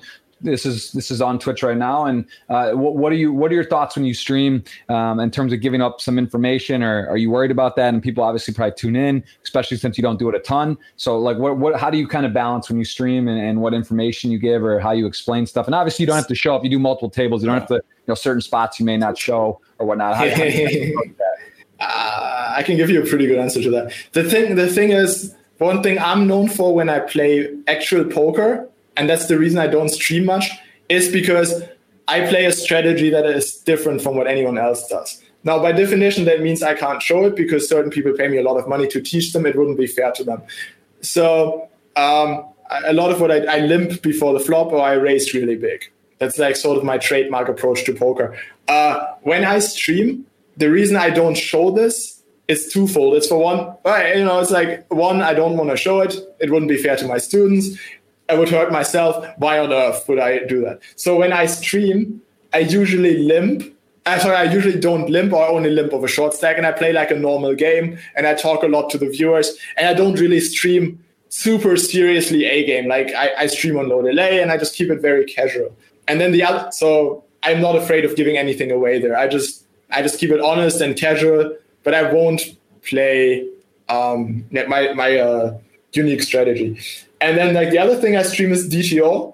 And the thing is with DTO, I can stream this and be completely honest because of what I said, gradual process. There is no secrets. The way to get better is out there. It doesn't hurt me to tell you how I play this spot. It's fun. Like I talk to the audience. Maybe someone in the audience actually raises a good point. Like it sometimes happens. But yeah, I just want to say this is twofold, and like with the pre-flop study streams, ICM especially, I've been doing lately, it's just fun. I just like doing it. It makes the learning process fun, right? Would I get better results if I print out all the DTO pre-flop stuff and like just study it with a pen and paper in my own office, listening to classical music and like not talk to anyone? Yeah, I'd probably learn better. But at the same time, I can also fire up a Twitch stream, have a beer, talk to the boys, and we can look at some stuff together, Like the edge I give up there is tiny compared to like the enjoyment I get out of doing this. So like usually I stream at night when I'm done playing tournaments and I'm just having fun. I'm having a beer. I have a glass of wine, scotch, whatever I like. I talk to my friends in the chat. We look at some stuff. I quiz them on like how wide can we raise here? How can we construct our range? And like by me lecturing on this stuff, I improve. And what's really important to me is that I enjoy it. This isn't work to me. This isn't study time. It's me hanging out with people I like on Twitch and like talking a bit of shit and just having fun. And somehow I happen to also get good at poker while I do this. What more do I want? Like I have no incentive to hold back. I have no incentive to hold back or like tell you something that I believe is right, because the way I learn is by looking stuff that I learned from, right? So it's just, this is how what I do is different to what other courses do. And it's, I mean, like, even if like, this isn't something that's like mass market appealing as the cringeworthy course kind of like, watch this and become a winner nonsense that like I find very disingenuous. It's like, I find what I do very enjoyable, extremely rewarding. And like when I can explain like an ICM spot to someone, or when I can explain how to use DTO preflop to someone, I find that rewarding. And there's always something in there I learn from. I don't cover stuff that I don't learn from, or I don't cover stuff I don't enjoy. It always has to be something I enjoy, because to tell you the truth, I've made enough money to a point where I don't need to do stuff I don't enjoy. Like if I wasn't enjoying streaming, I wouldn't stream. Right. Yeah, no, I think that's ultimately the goal, right? Is to do what you love, but then also not do things you don't have to do. And I think a lot of people do that even though they don't have to. They still do things they don't. There's just you get better at that as you get older. And what are you, 30 years old now? 31? 30, yeah. You start realizing, I'm 34. I have a 2-year-old son, married. It's like the time is so valuable. Like when you're in your 20s and roaming around and doing whatever whenever you want, and as you take on more responsibility and get older, you start realizing like, it's ultimately just free time. You want to have time. You want you don't have as much of it, and you want to disappear. maximize that. I just want to say one more. Sorry, I want to say one more thing there. Yeah, that's like one thing that stopped me from creating a video course, right? Where it would just be me like telling people like the ABCs, as opposed to, I know that would be a profitable endeavor. I know that I could spin up a video course really quickly and sell a lot of them. It's just not something I enjoy, right? I build a product that I actively use to get better, right? Nothing in that is like stuff that is too basic for me. Just makes a lot of sense. Now, let me ask you. You mentioned my students, myself, who we were talking a bit before stream, and we'll have a private conversation later. For myself, do a lot of content, try to keep up with poker, but finding time to study properly. I think it's a great point you make, though. Similar to learning the language or anything, if you just do 10, 20, 30 minutes a day, it adds up a lot. Like it's easy after looking after 6 months, you're like, oh, I'm going to allocate 2 hours a day. That's not really realistic for everyone. And I think that figuring out a way to do things or find a spot and work on is so valuable. And I think that fundamentally no one really does that. Is that what you find is best? Or do you like to do more of like 3-4 hours at a time or 2 hours? Or do you just kind of say, I'm going to do a little every day, and then it sort of morphs into more? I'm at best is obviously doing it in a structured way. But as I said, I can't, because I have the DTO day job and like the streaming thing, and also I play poker. So that's like a lifestyle that very much refutes the regularity of like having a set schedule, studying schedule. If I was trying to maximize my EV, I would have run all these sims a long time ago, and I would have like really forced myself to sit down and like drill them just for myself, maybe teach it to a couple of other people I swap with, and then go play 100Ks. But mostly thanks to Corona, this can't happen anyway. So yeah, I think like you compared it to learning languages, right? I just think all the information is out there, right? Mm-hmm. Comparing languages, if you want to learn Spanish tomorrow, there is classes out there, and you can always get better. You're not going to master Spanish by watching a video course. Right. You learn a little bit, and that's nice. But even after the thing, you're still going to need more. And the thing is, with poker, that's different to languages as well. So you can always learn more, right? Like right now, I don't think I should take an English course or something. Wouldn't be worth my time. But you can always get better. You can always learn more. And yeah, that's really important. But also, poker is competitive. You need to be better than the other person, right? Right. So if you want to make money and your opponent learns from course A, and you also have course A, who on earth is going to win? It's going to be a draw. So like you better figure out a way to beat the guy with course A, or you're not going to win. It's pretty much that simple, right? So competition, like when it's competition, you need to seek out better material, right? When it's something like learning a language, there is no competition. Like you can speak English, I can speak English, is fine. Like there's no like you're better than me and like I'm better than you. It doesn't matter. So like when there's competition, you need like that extra edge. And as for the study process, that's sort of similar. But it is important to realize what you're studying for, right? Like you need to be better than someone. You can't be the same as that guy. You need to be better than that guy. I mean, I agree completely. And how you mentioned my students, is that a close? Is it a cap number? If I wanted to get involved, if someone watching is like, man, I'd love to go and dive deep and learn the strategy. Like, what are the different things you personally offer, or what DTO as well, what their different levels of involvement is? So how could I get more serious? I'm out of the private coaching business. It's too much for me. It's just not worth doing for me.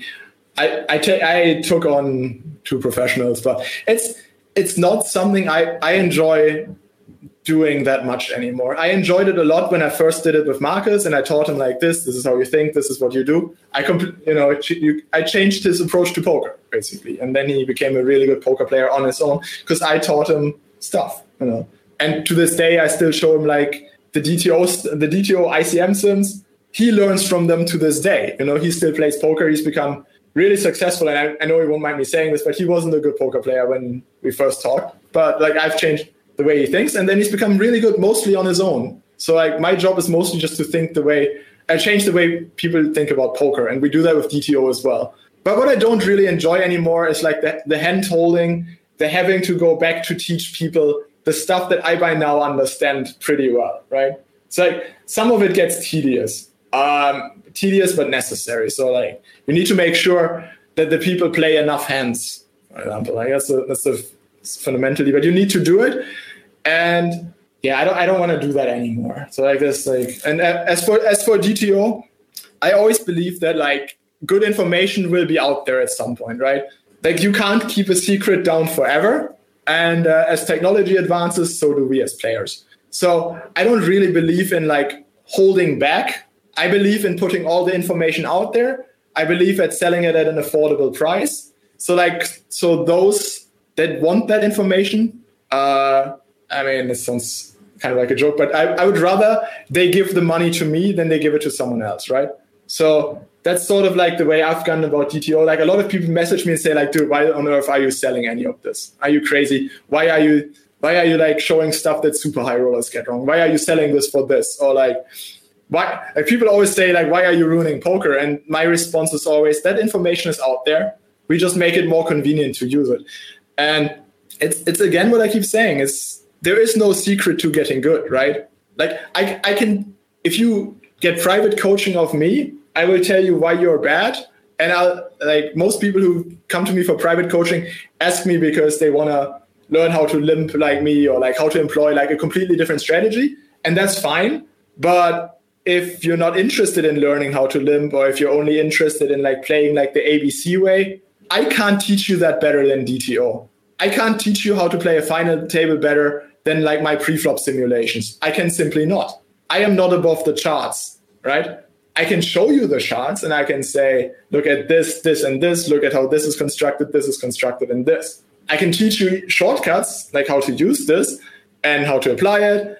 And I can teach you things where it doesn't apply. But what I can't do is I can't say I have an answer that is better than what my chart provides. Right. So like this humility is something you will see in every super high roller rack, right? While like lower tier players will be like, I am the best. I know better than the solver. I know exactly how often I get check raised on the river. And the truth of the matter is you simply don't, right? So, and as long as you don't, you need to default to an authority, which is the next best thing, right? So like while solvers aren't perfect and everything has their flaws, if I'm picking like a human guessing and making up stuff, or my sim results, I'll bet on my sim results. And that's how I've always approached learning. I've always been humble that I, as a human, I know I'm incapable of beating a machine. So I better learn from the machine. Are you surprised at the level of players that let's take, I don't know, I mean, I don't know where the cutoff would be, $3,500 buy-in WPTs, 5,000 or WSOP players, or anyone that calls himself a professional. Are you kind of surprised still to this day that the level people are at, or that people aren't doing the work or aren't using DTO? Yes. It seems kind of crazy. Like for you to be in a field that's this information is readily available. Does it surprise you that like, wow, like, you know, like, because like when I'll just be honest, from my perspective, and I remember back and like playing with you and battling more when I was playing more and traveling more, and we would be in it's one of those guys where it's kind of intimidating when you're playing against you. You're just like, man, this guy knows every spot. He's dialed in, and like you're scary, like, because you just know you're not going to make mistakes. But like the fact is, it's just got to be kind of like when you're at a table, you're probably oftentimes realizing pretty quickly, or just knowing someone's game, you're like, wow, like this guy is really at a disadvantage here. Like, and does that just like, you must sit down sometimes and just be like, this is crazy. Like how am I able to play for large amounts of money and have this type of edge? And the fact that people have the opportunity to also have access to what you have. So like, does that just like shock you? Yeah, this is a fascinating question to me, because the reason we made this available obviously was because it doesn't exist in a convenient way, right?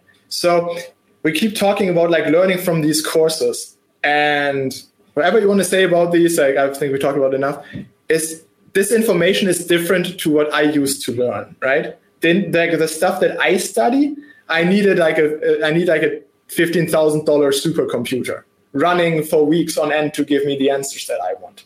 And then I need special software that is also expensive. So you're looking at expenses, you're looking at tech setup that the average poker player can A, not afford, or B, lacks the knowledge to set up, right? So there is this barrier, that has been around, which in my opinion is the main reason to this day that people mostly do their learning through videos. It's because no one has broken down the barrier and made it affordable, right? It's sooner or later, something like this was going to happen. If this wasn't DTO, I swear someone else would have done this. And maybe they wouldn't have done it as well as us or something. Not the point. I think sooner or later, this information would have come out in one way, shape, or form. And we obviously have huge expenses to generate all these solutions. It's not cheap. It's if we don't get any customers, we take a huge hit on this. It's fine. That's how business works. You take a risk and it's fine. You hope people buy it. And one thing that to me has been extremely shocking has been the refusal people have for GTO. And it's, like everyone thinks they can't learn from this stuff, like exactly as you said, Jeff, like these people in the $3,500 tournament, they cling to their masterclass. They're like, I've watched this in a video. This must be right. And it's really, really sad. You give some people information that is factually correct. And they look at it and they say, I don't want this. I want my masterclass content. And once you have people that are that stubborn, it's really, really frustrating for me because I spend my days coming up with ways to teach this. I spend my days running sims. We have our server costs are through the roof. Every month we spend more money on calculating stuff than people would who create a course kind of thing. Mm. And it's things like this that drive me crazy is when I feel like people in the mid-stakes guys who are sort of winning, you could just take some money and spend this on the stuff we provide, which is factually proven to be correct. You don't need to watch a video anymore where the guy uses Hold'em resources. You can just buy DTO Preflop, which uses more state-of-the-art tools, has done all the work for you. You can learn from this stuff. Why are you still trying to learn from outdated material? And the reason for this, as I found, is that people have they're extremely comfortable with what they have. They hate change. Yeah. And in the 3,500s, what you said earlier, the reason this is okay is because they can sort of scrape by. There's two ways this goes. Either they win, then in their mind it's because they played great. They played great, they watched their masterclass, they crushed the field. Good for them. But the real reason they won is because the field is just people who don't believe in the pandemic. There's people who don't believe in wearing a mask. You to beat these guys, you're not special. You know what I'm saying? So it's basically like the blunder theory over and over again, where I'm saying you're beating people that are not very good at poker, and you're beating them with your bad material. But if you had better material, you would beat the crap out of them. If you were disciplined and you studied with better material, you would beat the crap out of these people. You would win so much more. It's that you'd maybe be playing high rollers in no time. What do I know? Anyway, the point is, it's not very difficult to beat bad poker players. It's not very difficult. It's the important thing is not even putting in hours and hours. Much more important than the time is the quality of the stuff you have access to. If you have top information distilled to you and you can just browse through a couple final table scenarios in bed or whatever for 15 minutes a day and learn how stuff works, you're miles ahead of the field. The other day I was watching a final table and one of the so-called elite called a 3-bet in a spot where strategically he should be calling 0 3-bets because his risk premium was too high. And it's stuff like this I see where even the elite makes mistakes. Right. There has to be a reason for this, and you just got to put in the time and effort. But yeah, if you want to get good, you need the best stuff. It's basically a short way to sum all of this up.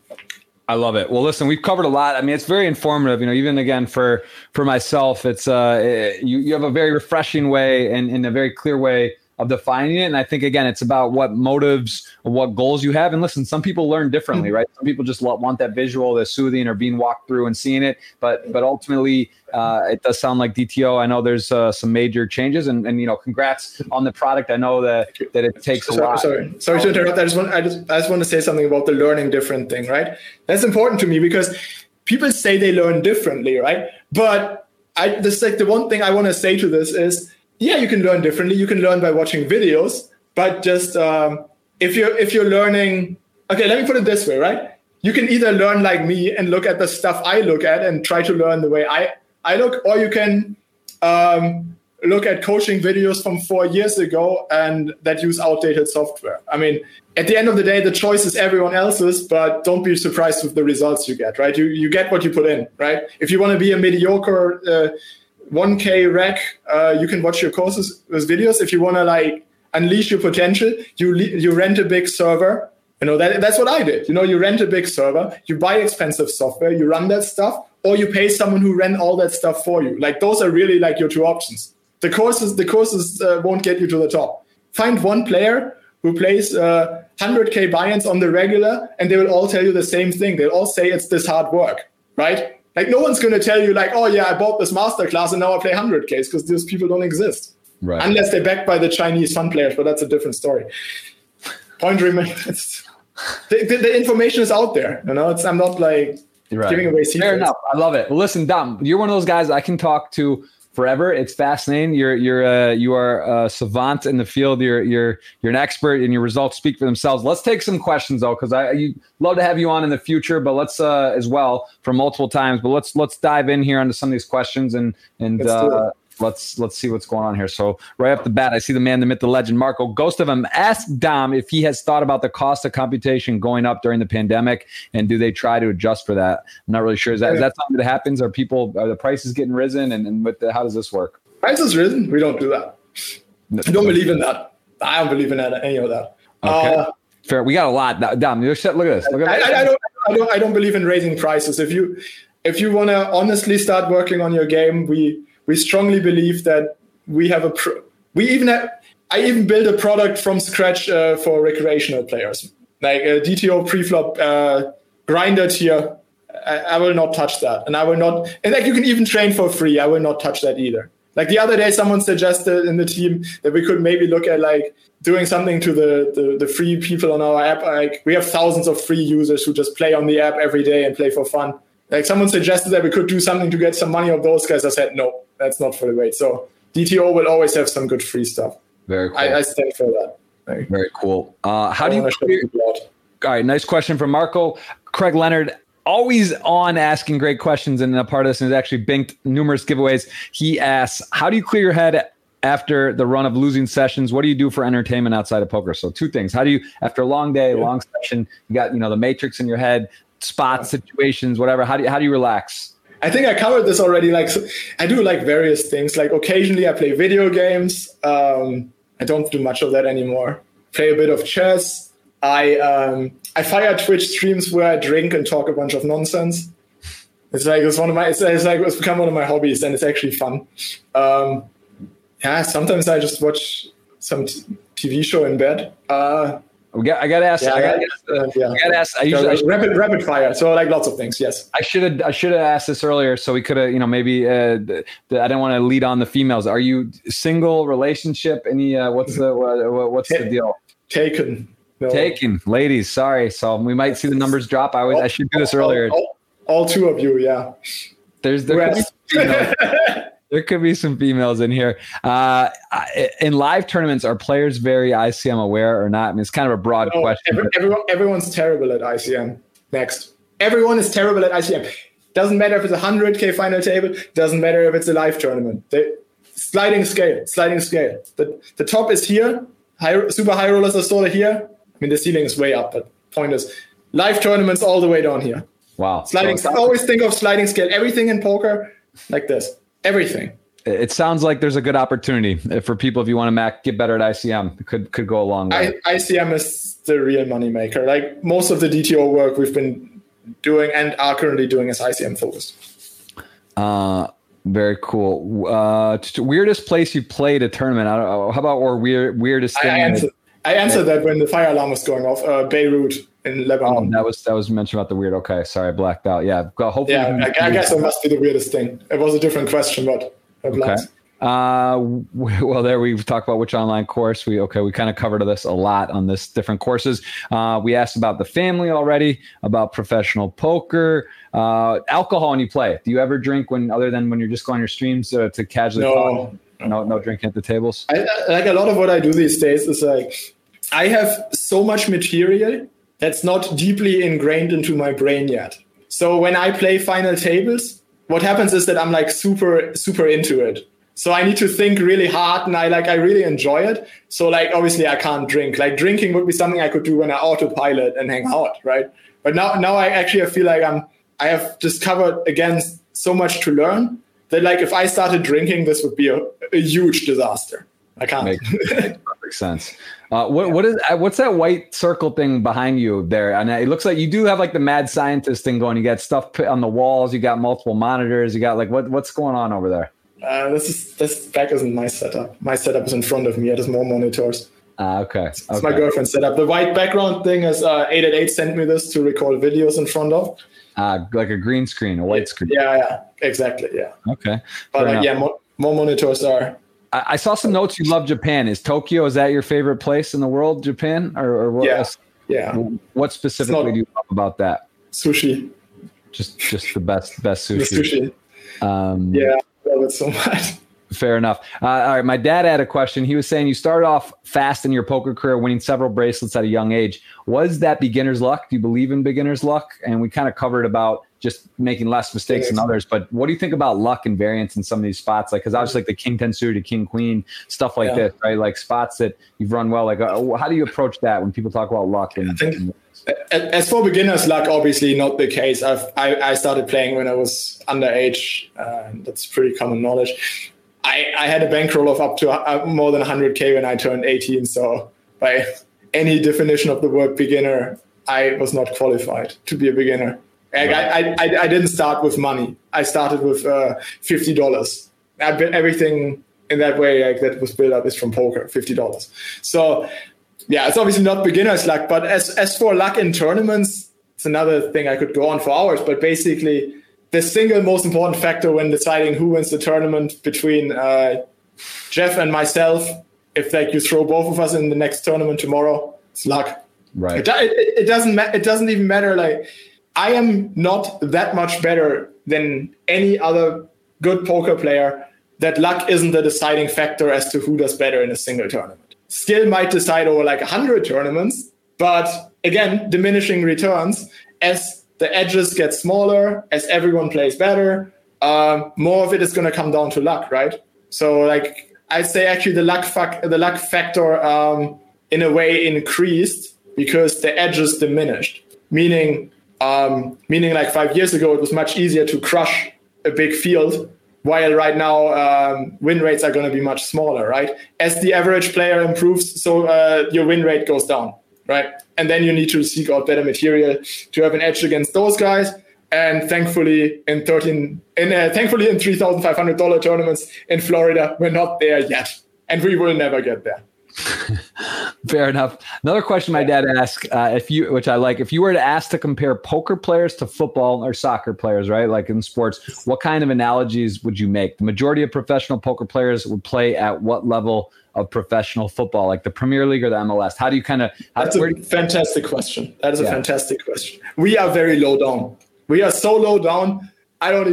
Someone the other day was comparing this to chess, right? And I don't want to be a dick to someone again, but like someone on chess, someone that was like playing chess, and they said like, if like poker had an ELO rating, they said Fedor Holz would be like Magnus Carlsen, and he would be like a 2200 or something, which to those who don't play chess is someone who's dedicated their entire life to getting good at it, right? If you think about how dedicated people are in football, chess, any other game, right? If you think about how dedicated these people are, and you compare that to what we do in poker, it's a joke. There's no other way. It's a fucking joke. Like I roll out of bed at like 2 PM. I look at a couple simulations I ran, and I am allegedly one of the best in the world. You know, like I watch a final table and someone calls a re-raise in a spot where he has 0% calls against the 3-bet. Some of the stuff we do wrong is utterly embarrassing.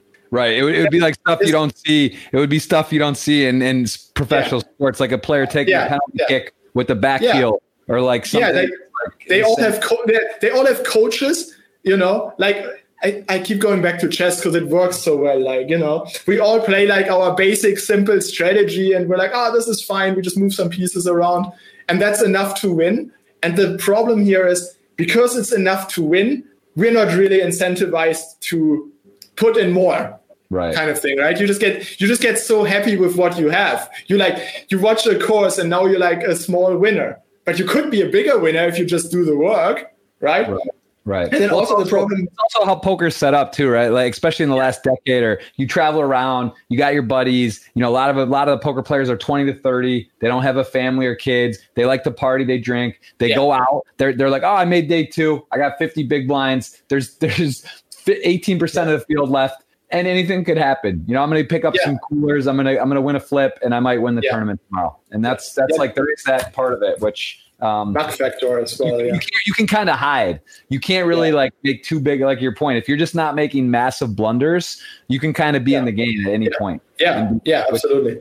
And kind of there's one more thing I want to point out. I'm not going to disclose any names for this story, but if you think about like even some of the West world, like I remember.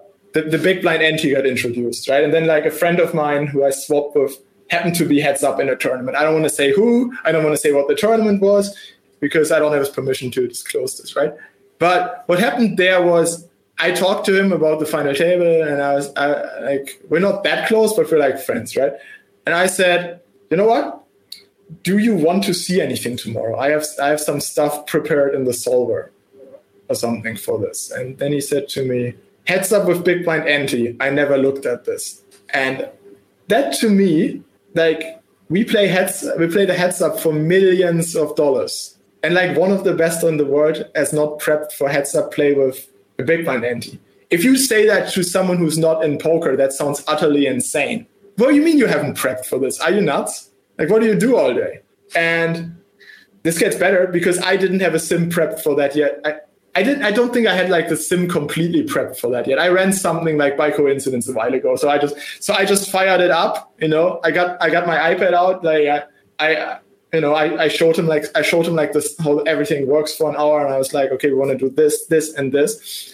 And in poker, that's how improvement happens. It's like so basic, you know, it's like, it's so, can't think of the term, but it's so amateur-ish, you know? Like the top guys run the sims themselves and take another top guy to run the sim for them.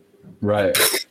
Yeah, it's in sports. It's a great point. Someone only bets the nuts is here in the chat saying, imagine Magnus not preparing to counter a common opening, or Lord Bear says, imagine Magnus forgetting en passant. Like, yeah, there's just like stuff that, like you said, like never happened at the highest level in some of these games, like the basic stuff. But we're talking ICM millions of dollars, like on a daily basis, or like in a typical tournament, a high roller tournament. To think that the majority of the players haven't done some extensive work in certain spots is pretty crazy. It's excusable in a way, like understandable, I want to say. You know, it's understandable because who's an expert on running sims? There's no one I would trust to run my sims. Right. You know, I run my sims myself. And yes. And sorry to interrupt you, but I've actually meant to ask this earlier about heads up. You said you pride yourself and you've done a lot of work on heads up and whatnot. What did you think about the Doug Daniel? How big of a favorite do you think Doug really was? Are you surprised at all with any of that? Or do you think I had infinite money bet on Doug and I'm sad I didn't bet more. Right. And what do you think about the Negreanu Hellmuth? I think it's actually not, I just had Daniel on and it's deep, but I don't think it's a lot of hands. Like, what are your thoughts on like Daniel versus Hellmuth? Hellmuth's what my guy. I love that guy. I think he's some people, he gets a crazy rep and he's a little out there and he does whatever. But as the like high roller crushers versus Daniel's favorite. Like favorite. But do you think it's a big favorite? I think it's not too late for Phil Hellmuth to call me up and get some coaching in. Okay. We could hit some grounds running pretty fast. That would hang on. Yeah. I just think Daniel has improved a lot. Obviously, I still think Doug was a huge favorite, and I'd be happy to run it back, give him same odds and everything. It's again like the thing about like when you play against someone it's again like the first hours you put into something will always lead to the biggest return, and that's what we saw with Daniel. Right? I think he could have done a much better job. And been more efficient and done like a lot of things went wrong. I don't want to get too much into that. We could fill an entire podcast with what they did wrong. But yeah, like he did something, and something gave him a little bit of an improvement, and Helmuth did nothing. So I bet on Daniel. Right. Makes sense. Okay, fair enough. Someone asking, my man, what's his name? He was asking Snafu, is there a DTO coupon I'm about to check out? Is there? Look at that. You got sales. Don't buy it now. Wait for next week. There's going to be a scoop sale. Like I don't want to make sales like this. If you want to buy it now, buy like something small or like try it. So that was like an important message I had to check. Yeah. All good. Nothing bad. Yeah, man, I don't want to like come on here, like make a bunch of sales now. Like there will be a scoop discount, and also there will be other discounts as well. And don't go in there and buy the super high roller for a year now. I don't want that. All right, wait for a scoop sale or a different sale. Hold off for a little bit. I want to get involved with DTO. I think I could probably capitalize as much as anyone in terms of being able to play in some cool events and different spots. And I definitely need a brush up on my game. So I got to talk with you afterward, but do you have affiliate deals? Do you do discounts other than your special sales? Very recently we introduced those to the web version because it was twofold, right? It was difficult for us to do it in the app, and then also like there's like the open truth of app stores. App stores take a really big revenue cut already, right? So we were paying them and our prices were low. So like imagine if we put like an affiliate on top now, we also need to pay them, right? So the only way this was financially viable for us was if we moved to our own payment provider where we get to take in all the revenue. And now we can take on affiliates that we can share with. And it also works better with the new super high roller tier and the preflop stuff. So yeah, all in all, I like what I hear. I like what I know. Yeah. I want to get involved more detail. So yeah, let me know, guys. But you can get it. And say there is a code though if you want to wait for the scoop sales coming up pretty soon. So that's definitely a good option. What is the price points again? Can you just remind everyone at home what the different levels are? And there's actually a question: is there a dummies type guide? So I'm sure there's a YouTuber tutorial. You can try it. You can try it for free. Just download it on your phone or just create an account. You can play for free. We don't limit anything. We welcome everyone and anyone who wants to try it for free. I don't want to bully you into buying it right now, as I said. I'd like to make you sign up with the Scoop code or Jeff's code or whatever. But point is, you can try for free and everything's explained in the app. We have a little question mark button you can click on that will tell you everything. Everything you need to know. We have YouTube videos. We provide Twitter content. We provide Instagram content. Like, we believe in making all the information that we've solved publicly available. And the way the business is viable for us is by hitting like a mass of people. So, very cool. It's like the reason we can do this so cheap is because we have a large outreach of over 5,000 followers on Twitter and all that stuff, right? For sure. That's awesome. We got a question here about DTO. How has it helped your own game? What would you say the single thing that since you went from coaching to developing the app, was there some specific thing that triggered your spot or a learning that you're just like, wow, this is great. Yeah. And I'm so happy this happened.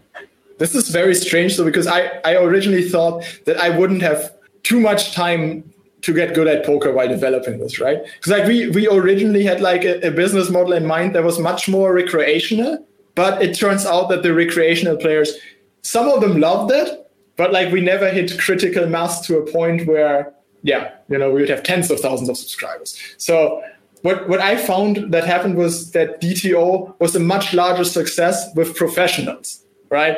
So strangely enough, that resulted in something where I could just now produce stuff that I found interesting. So like, and with everything I ran and with everything we put in DTO, I keep learning myself, right? So I would just like all the ICM stuff is news to me. If like people at 100K do it wrong, that's like, I'm not that much better than those guys, right? So like there's always stuff that I found that I learned much more than I originally anticipated. I for one thought that this would be like at $10. We didn't go down like this one path and we were focused on this. We changed. Like we had like a very recreational player model in mind where I wasn't learning as much. And then eventually we recreate, like some players got very unhappy with the fact that we don't provide explanations or that we don't hold their hand or that we don't give them the one-stop solution, right? I found that people were more interested in the one-stop solution, and we couldn't give that to people. So I sort of, we as a team sort of threw this around and just said, well, we have all of this. The professionals love it. Let's just do what the professionals want. And the people who are in the inner circle of DTO, like many of them are like loyal subs from day one. They tell me what they want. They run their own sims. They show me their stuff. So like, it's again, not me teaching you stuff. It's me learning stuff. Like I'm learning the same stuff I sell. So obviously I improve as well. Again, I'm not above the sims. So anything you see in DTO is stuff I can learn from, right? So to me, this is actually just, I didn't see this coming originally, but it somehow honestly happened. Like DTO has like started out as like a training app for everyone, but it's sort of more become like a tool for professionals with a community around it that runs their own sims, that has become like extremely open in sharing all their findings. And it's very much become a place for people who are dedicated to learning by doing the work themselves rather than by having it spoon-fed to them. And that is probably the main reason why I have been so successful recently, because my online results are insane. I think results oriented and everything, but I've hit biggest score after biggest score recently. And that's in a large part, if I had to attribute it to like one thing, it's the ICM pre-flop work I've recently done. And also drilling the common spot over and over again. Like I need to learn how to defend my big blind better against various opens. And also I sit down and get to work, because there's no substitute. Like my opponents put in the work, so I need to put in the work. So makes a lot of sense. I agree. I agree with what you're saying, and it's great that there's the tools that are available now to people if they want to get in. And I think that point to where you say, people, why do you give it up? Why are you giving this information? Or some of the pros say, but most people won't do the work. Most people won't know how to apply it. Most people won't, and they can get it. And the people that do are going to find a way. So if you're able to provide a simple. You can get the information. It just takes you a supercomputer. It takes you expensive software. And it takes you hours of using the software. Or alternatively, you can just buy it off me. I mean, you know what I'm saying? I think there was a market there. Like I think as poker players get smarter and understand that poker works the way I describe, and it really doesn't work like the you watch one video, you learn it all kind of thing. There's a big future there for us, and I'm already seeing that. Like our numbers are consistently improving, and our feedback's been great for both pre and post flop, and it's just. Yeah, I love it. Give me your, if you're able to give this again. My dad's got some banger questions. He wants to know. I don't know if you can answer this. Who are the top 3 to 5 poker players in the world now? Do most top poker players work equally hard at their games, or do some stand out that you are aware of? And maybe you don't want to say this because you compete with them. You don't want to give credit or give them anything. But is there any names that you can say, or even over the course of poker history, that you believe at different time periods were just so ahead? Like, give me some names if you can, or you can't. Is this not one you want to do? Because the best three players. Yeah, I don't know. In the world, put yourself included. I don't want to include myself. I don't want to do that. It's like one of those where you don't know what work anyone does, so who are you to judge, right? True. For all I know, the work that I do, someone else could have already been on this for years, right? Like I can see some people play, and I can see they don't, right? But there is an offshore chance that the guy who I was referring to, who calls sevens in that spot, has a super new advanced model that's better than ICM. And his call was actually super awesome, and he's going to win all the money. Now, I don't think this is true. I think, given what I talked about with how we work in poker, it's more likely the guy just made a mistake. Right? But yeah, like the information isn't out there. Right. It isn't. That question, I don't expect you to answer, and I don't even. It probably doesn't make sense to for a bunch of reasons. Private stuff, it's just. Yeah. I don't know. Maybe it's just like some guy who I don't know, who's like running all these sims, who's shaking his fist right now, being like, "Damn you, GTO, why are you selling this?" No, I was just ready to mess everyone up. But the beautiful thing about poker is you don't need to be the best in the world. You just need to be better than your opponent, and the better you are, the more money you win. Those are the two things: be better than your opponent, and then the next day be better than yourself. For sure. What do you think about HUDs in general? Party Poker got rid of them. I'm not sure if 888 you can use or not, or some other spots. Do you use a HUD when you are allowed to? What, do you think it's beneficial? Not? HUDs are incredibly overrated, very poorly used. I don't use one. Interesting. Okay. Favorite? I'm clearly in the minority here. And I'm not saying they can't be useful. I want to say they can be useful, but only useful for spots that happen very, very often. And don't look at them when you have a tiny sample. For sure. What do you think is the biggest common mistake in multi-table tournaments right now? Population tendency mistakes. Let's do some rapid fires too, because disregarding ICM, calling in spots you shouldn't be calling, overplaying pocket pairs in ICM. For sure. Favorite poker players, like growing up on TV, characters, forget ability, like just that you grew up, you saw, who's that? Dan Harrington. Dan Harrington. Okay. What keeps you driving me better considering all the success you have had today? What's your motivation? I like playing poker. I love the game. I love figuring new things out. Every time I find something in DTO or in other tools, I want to learn it. I want to try it. I want to play against people. I want to see if they can find the response to my strategy. That makes sense. I just like the game. Beautiful game. What else is there to say? It's a beautiful game. Dominic, why did you move to Scotland? Why Edinburgh? How there? Out of also one more thing. I make more money doing this than I do anything else. So what else is this good? I don't understand. For sure, that makes perfect sense. Why Scotland? Why Edinburgh? I lived in London for a while.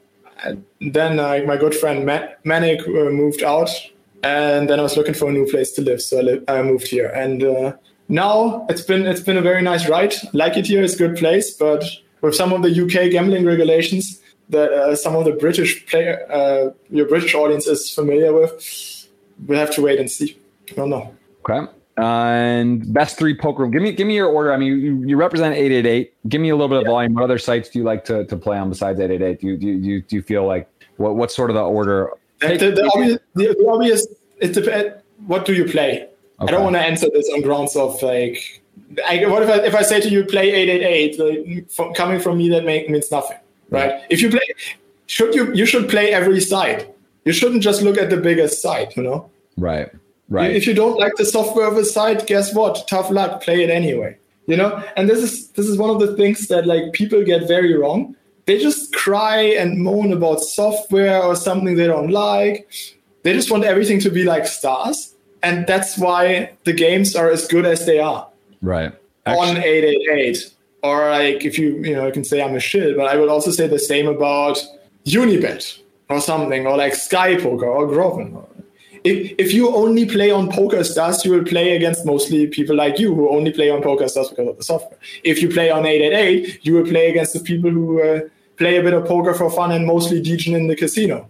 If you want to, if you like the PokerStars software and you enjoy the game more on PokerStars, play on PokerStars. If you want to like take money off the biggest fish, you play on 888 and all the other sites. It's again a question of what you want. Very cool. And Marcus and you have been friends, or you said you were doing coaching with him, and what was your relationship for this? Actually, Marcus and I have been friends for a while, and at one point he approached me and asked, Tom, do you want to stake me for the Party Poker Millions leaderboard thingy? And I said, let's do it. I know he's a work animal. I knew those games wouldn't be very hard. And then we got to work on that. He did really well. Very, very, very cool. So I was taking him for those who made a bunch of money, and now he just plays like semi-recreation. I don't know. He's not a full-time grinder anymore, but he made good money off this. He played a bunch of big live stuff with his party dollars. It was an overall success. It was a fun promo. He did well. I did well of it. And then afterwards we built TTO. Very, very cool. Let's take a few more here, and then we're going to get to this giveaway, man. Time flies when we are learning. We're having fun. A lot of good feedback here, guys. Appreciate you being in. We've dodged the fire alarms, at least as of now, other than the quick warning, which we may get hit. We went through his career. I'm going to take a quick scan through here before we take a few more questions, but pretty elaborate. You can see the amount of effort and travel and grinding stops. And where would you put yourself over, let's take from 2010 till now, in terms of amount of tournaments that you've played and grinding? Like, would you put yourself in the top tier here? I mean, look at a lot of different flags, a lot of different volume. Yeah. Well, like live poker right now, quote unquote, doesn't exist for Europeans. I don't know how much I will play when it all opens back up. It is strange because due to all the work I've done, I kind of feel like that I should be playing a lot when it comes back. I should be hitting the tables very hard because of all the work I've done. It's like one of these, I feel on top of my game kind of things, where I haven't felt that far ahead of people in many, many years. Right? I always felt like I was far ahead of people, but now I feel like I've made like a massive jump, right? It's like what I said, like I already knew I was ahead of people who work with bad stuff, but now I'm like even further ahead because I developed even better stuff, right? And to like the vast majority of people is not going to buy all the stuff I said anyway. So I feel like right now when it opens back up, I will probably be trying to hit live poker very hard. Makes a lot of sense. Yeah, I've also played like online. I play like every 200 euro tournament plus that runs on all sites.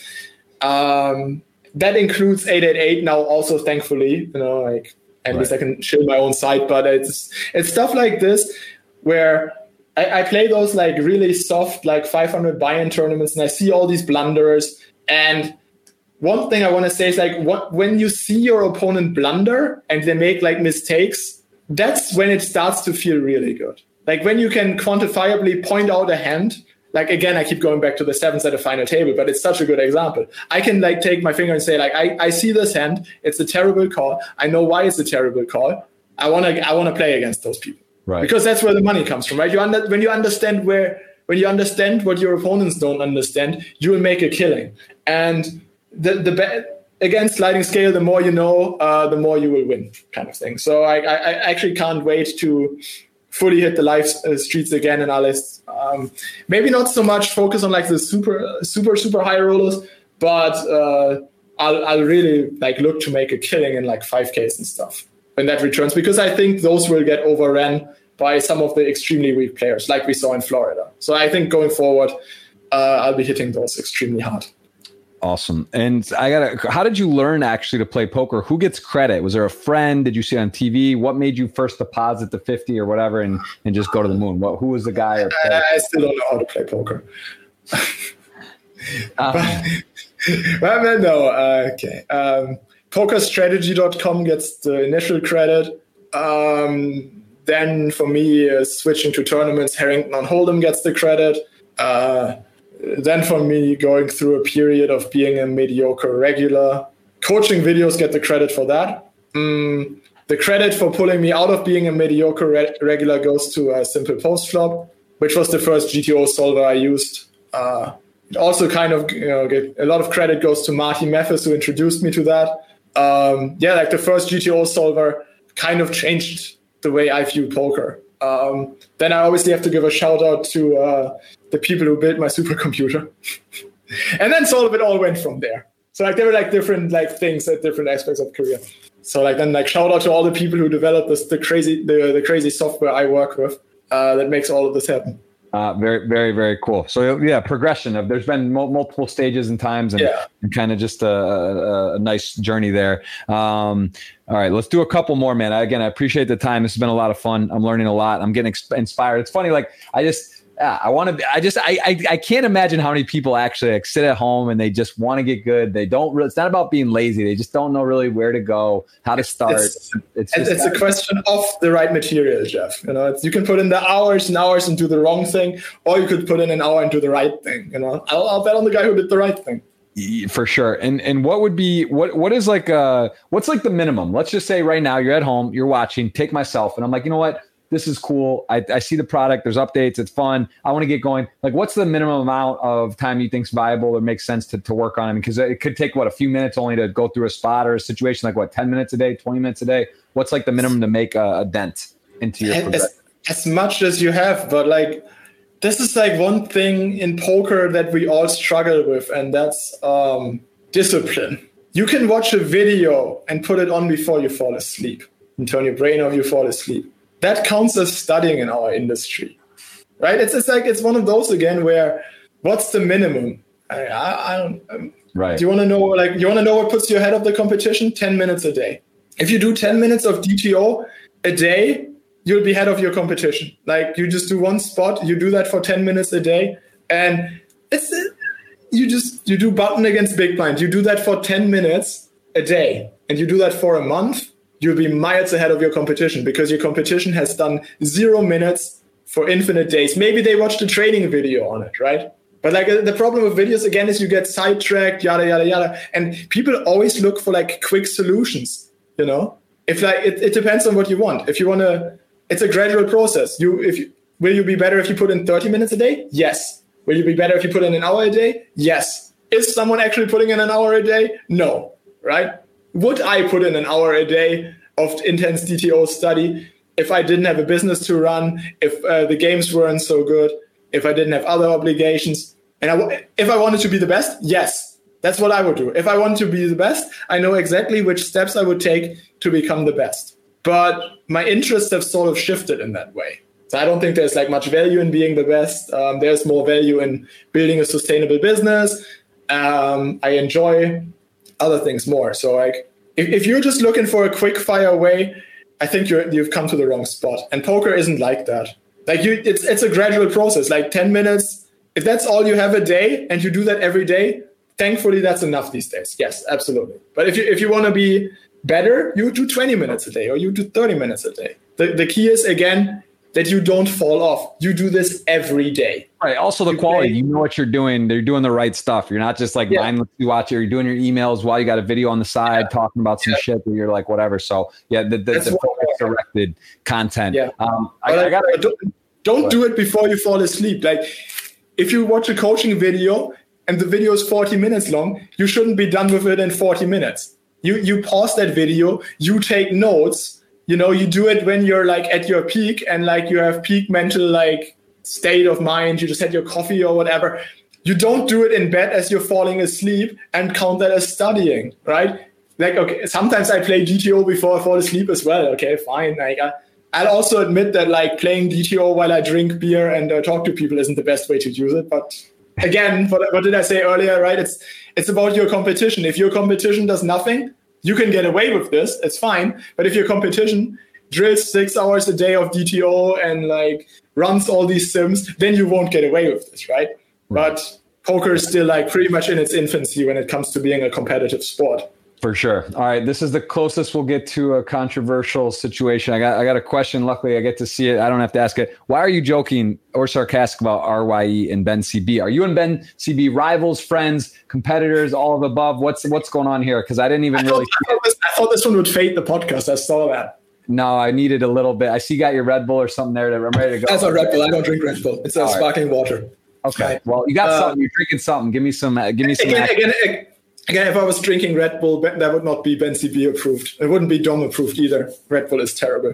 But I don't drink that either. Yeah, I agree. Yeah, I like coffee though. But the thing with Ben and how this all started, right? So it's a pretty boring answer, but I actually have nothing against the guy, and I think the content is good beginner's content. What like bothered me was when someone asked him if he liked DTO.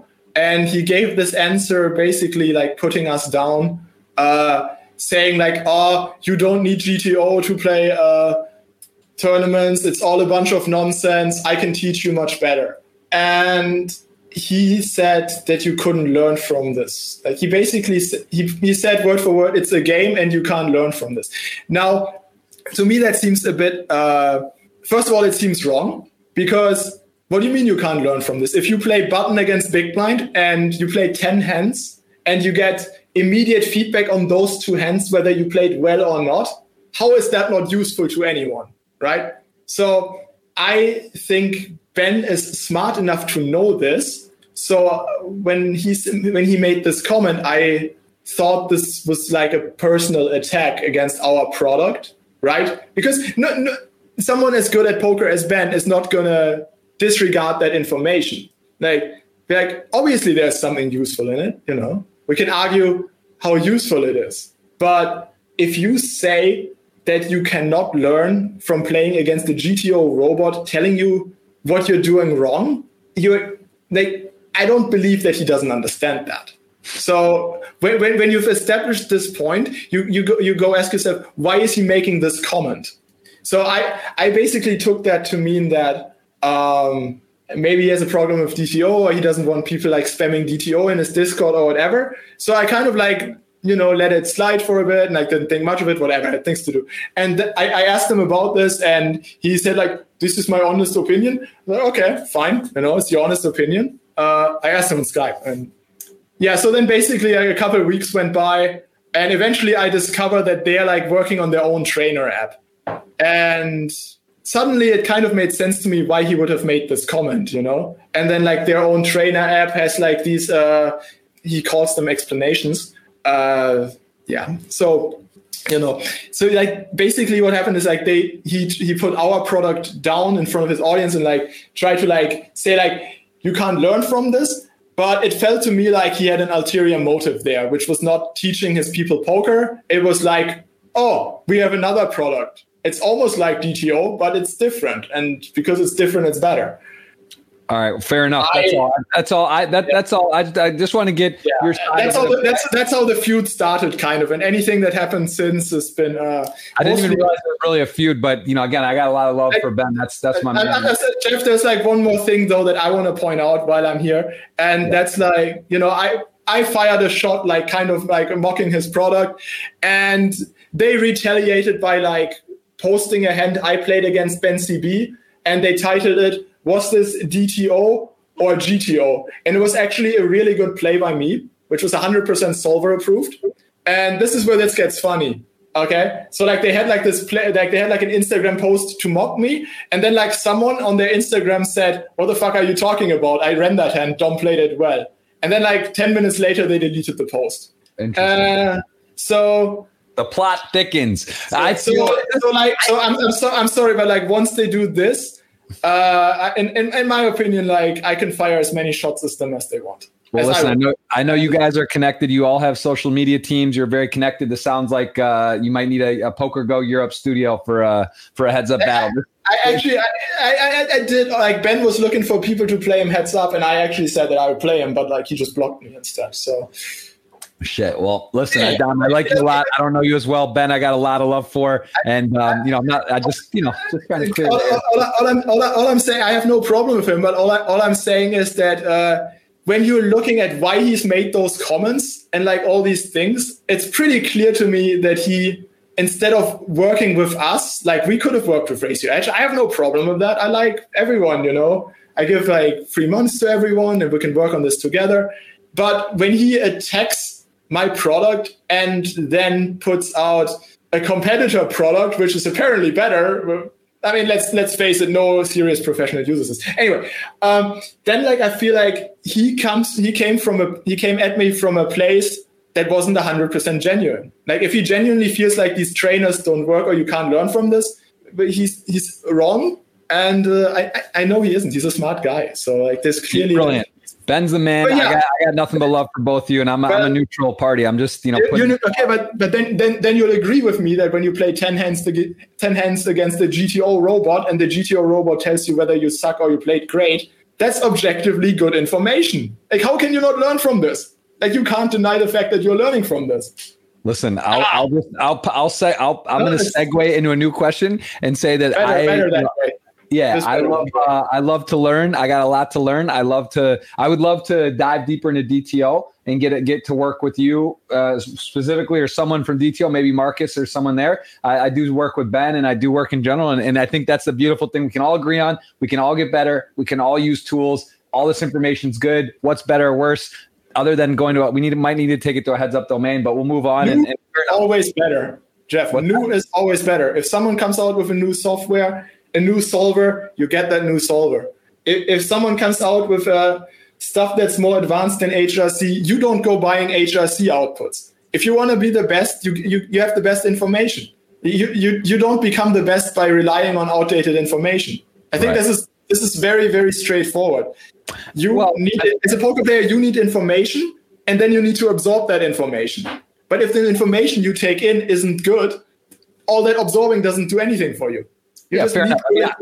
It sounds like DTO, I know, made major updates, Raise Your Edge, other courses. There's a dozen now that are people use, and they're making updates genuinely. Or what seems like they're trying to do it, often. And people, the game changes. Like, I think my favorite tweet of all time was that Sam Grafton, about poker, 2013, yes. 14, 15, 17 crypto, whatever, doing that. Like, it's true. The game changes like 5 bet. What it's just funny. Like, I was saying to Ben, I think on my podcast, actually, if you actually wait, you might even catch another cycle. Like, you might just by accident come in again at the right time and be playing how you used to play. And it's sort of more close to what people are doing now, because the game definitely shifts a lot, and the styles shift, and there's new styles. The shifting I agree with, but I'll make a prediction for how it's going to shift, and it's not going to be anything like I'm obviously a firm believer in that. Just min raising before the flop is pretty huge fuck up. You're limiting yourself to a basic strategy when you could be doing better. Again, that is going to come with a lot of work. It's going to come with a lot of work. I don't see us going back. Like the going back part is gone, and that's because of the new tools. What do you think about the Adamo school? Like, he's a guy that's fun to watch. He's got great results. Arguably one of the best in the world right now. Does some really big sizings and different types of things. And what's your thoughts on his game? Great player, fantastic guy. When we played live poker, I would sometimes swap with him. That ace-9 against ace-jack hand he played was a blunder, though. He should not have gone for maximum value with his ace-9. I'm talking about the Party 100K final table I watched the other day. I think he's fantastic. I think he's definitely one of the best. If I was naming one of top 3 MTT guys, he would be up there. I have no bad word to say about him, other than that he messed up the ace-9 against ace-jack, which, again, if I ask him about this, he would no doubt agree that the ace-9 against ace-jack wasn't his finest moment. But, hey, even someone as good as Adamo makes mistakes. And he ended up winning that tournament, right? Yeah. So, he played a great FT though, and like when I watch him play, when I watch all these FTs with cards up, he is not one that I tend to want to call out for making poor ICM plays. He's good. Yeah, I mean, he's definitely impressive. Would love to have him on the podcast, and I think he's just one of those guys that he just seems like hard to root against. Everything I hear is nice and positive, and he works hard and great player. He works hard. Yeah. Very, very, very, very nice to see his rise and success. How valuable is the cards up stuff? And do you like party poker, these streams, some of the other ones now they're doing it, not just final table? I think it's fascinating to see early stages of high rollers, and because the game's so different. What do you think about cards up play? And then you said you watch those, so do you think that's very valuable to get insight on players' games currently? The early stage stuff I skip because it's all sort of mapped out. No one has developed a different chip EV strategy yet. Everyone plays sort of the same, so boring and no waste of time. Well, I mean, before maybe 2 tables left or at different stages, not like hand. Once ICM kicks in, so final table mostly is where it's really interesting, because I always say you make the most money at final tables. So yeah, if you put it that way, right? If you have access to a bunch of simulations and you can rather quickly check where some of your opponents go wrong, that is pretty useful information to have. The reason it's useful is not because you're going to exploit them next time necessarily. It's useful because that way you understand why you're winning or if you should be winning, right? So it's there's the old saying of if you can't spot the sucker in first 30 minutes, you are the sucker. Yeah. Right? So if you're on a final table with the 6 guys that I mentioned, or that we mentioned earlier, I probably couldn't spot who the sucker was right away. But now, if I have all that ICM information, just let me watch a couple hands. Let me watch a couple hands, and I can immediately pinpoint everyone just making ICM blunders left and right. Now, yeah, that's just it's basically what I'm saying is you just the more you understand, and yeah. Right. Makes an absolute ton of sense. It's I just real quick want to give a quick shill too, because you did mention about coffee. I've started drinking this. You might have seen this around. It's kind of intense, but it's sort of it's not like a Red Bull, but it's Jonathan Little has been using it. Phil Helmuth's actually one who put me onto it. Maybe are you trying to steal my coffee? That's not gonna. Yeah, I agree. I'm a coffee guy too. I love it. And it's a little bit strong, but anyway, you might tonight. Yeah, you still could have a little both or just micro. It's very strong. So yeah, coffee you don't want to cut out. I can't do that either. I wouldn't. I just love it. All right, let's take a few more, Dom. If you got to quit me because I feel like it's hard to get here. So it's hard to get your time. I know you've been busy and you've been in the lab working on this new version of DTO.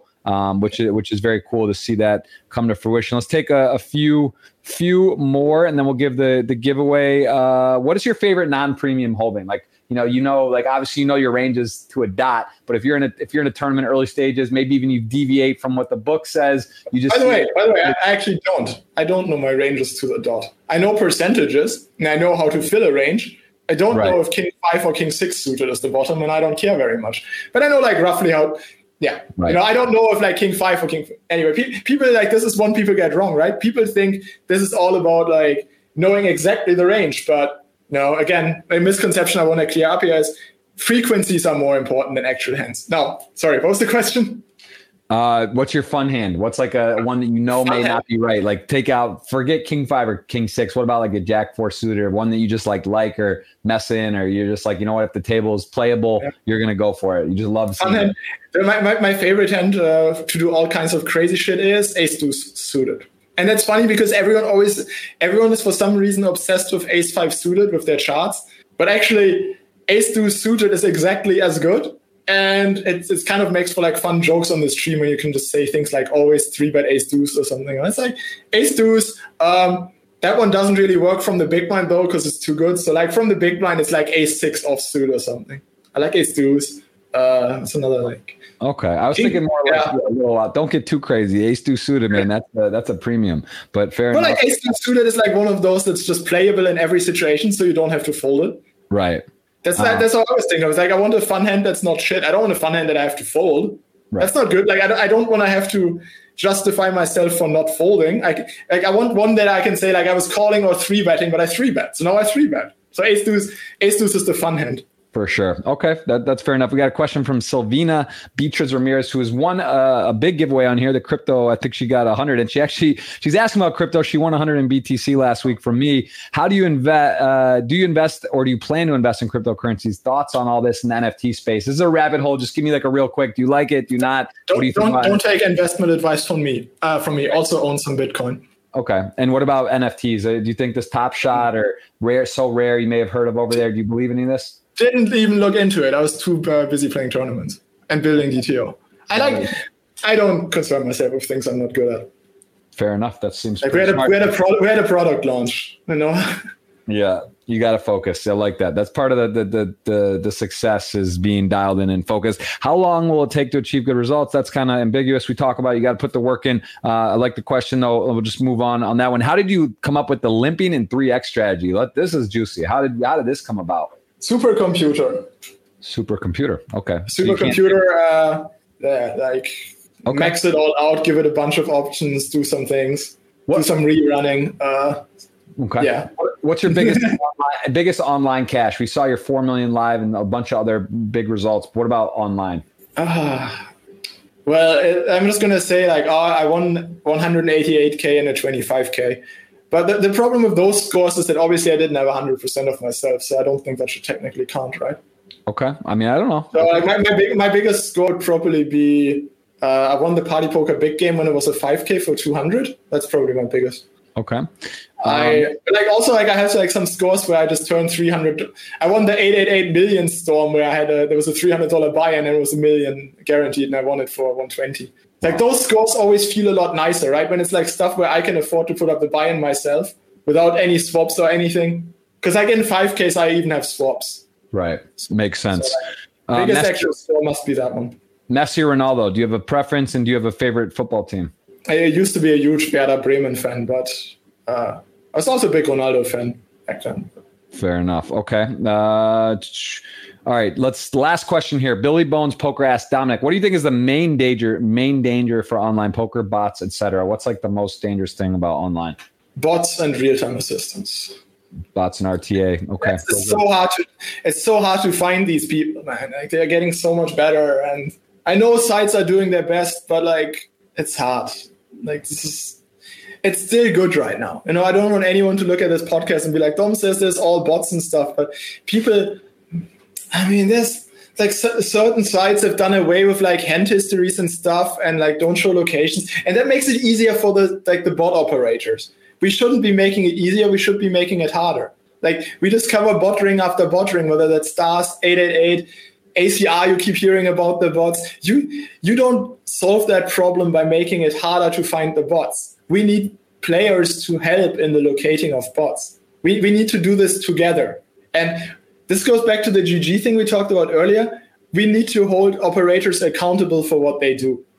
So like when they release a statement of like 80 players banned, you're not supposed to say, oh my God, great job. You're supposed to critically question this. Why has no one been banned since they banned the 80 players? Do you think the cheating has miraculously stopped now? Nah, obviously not. Come on, don't be silly. So the poker public is like too gullible. They eat stuff up you feed them. You give them a training video, they eat that up as truth.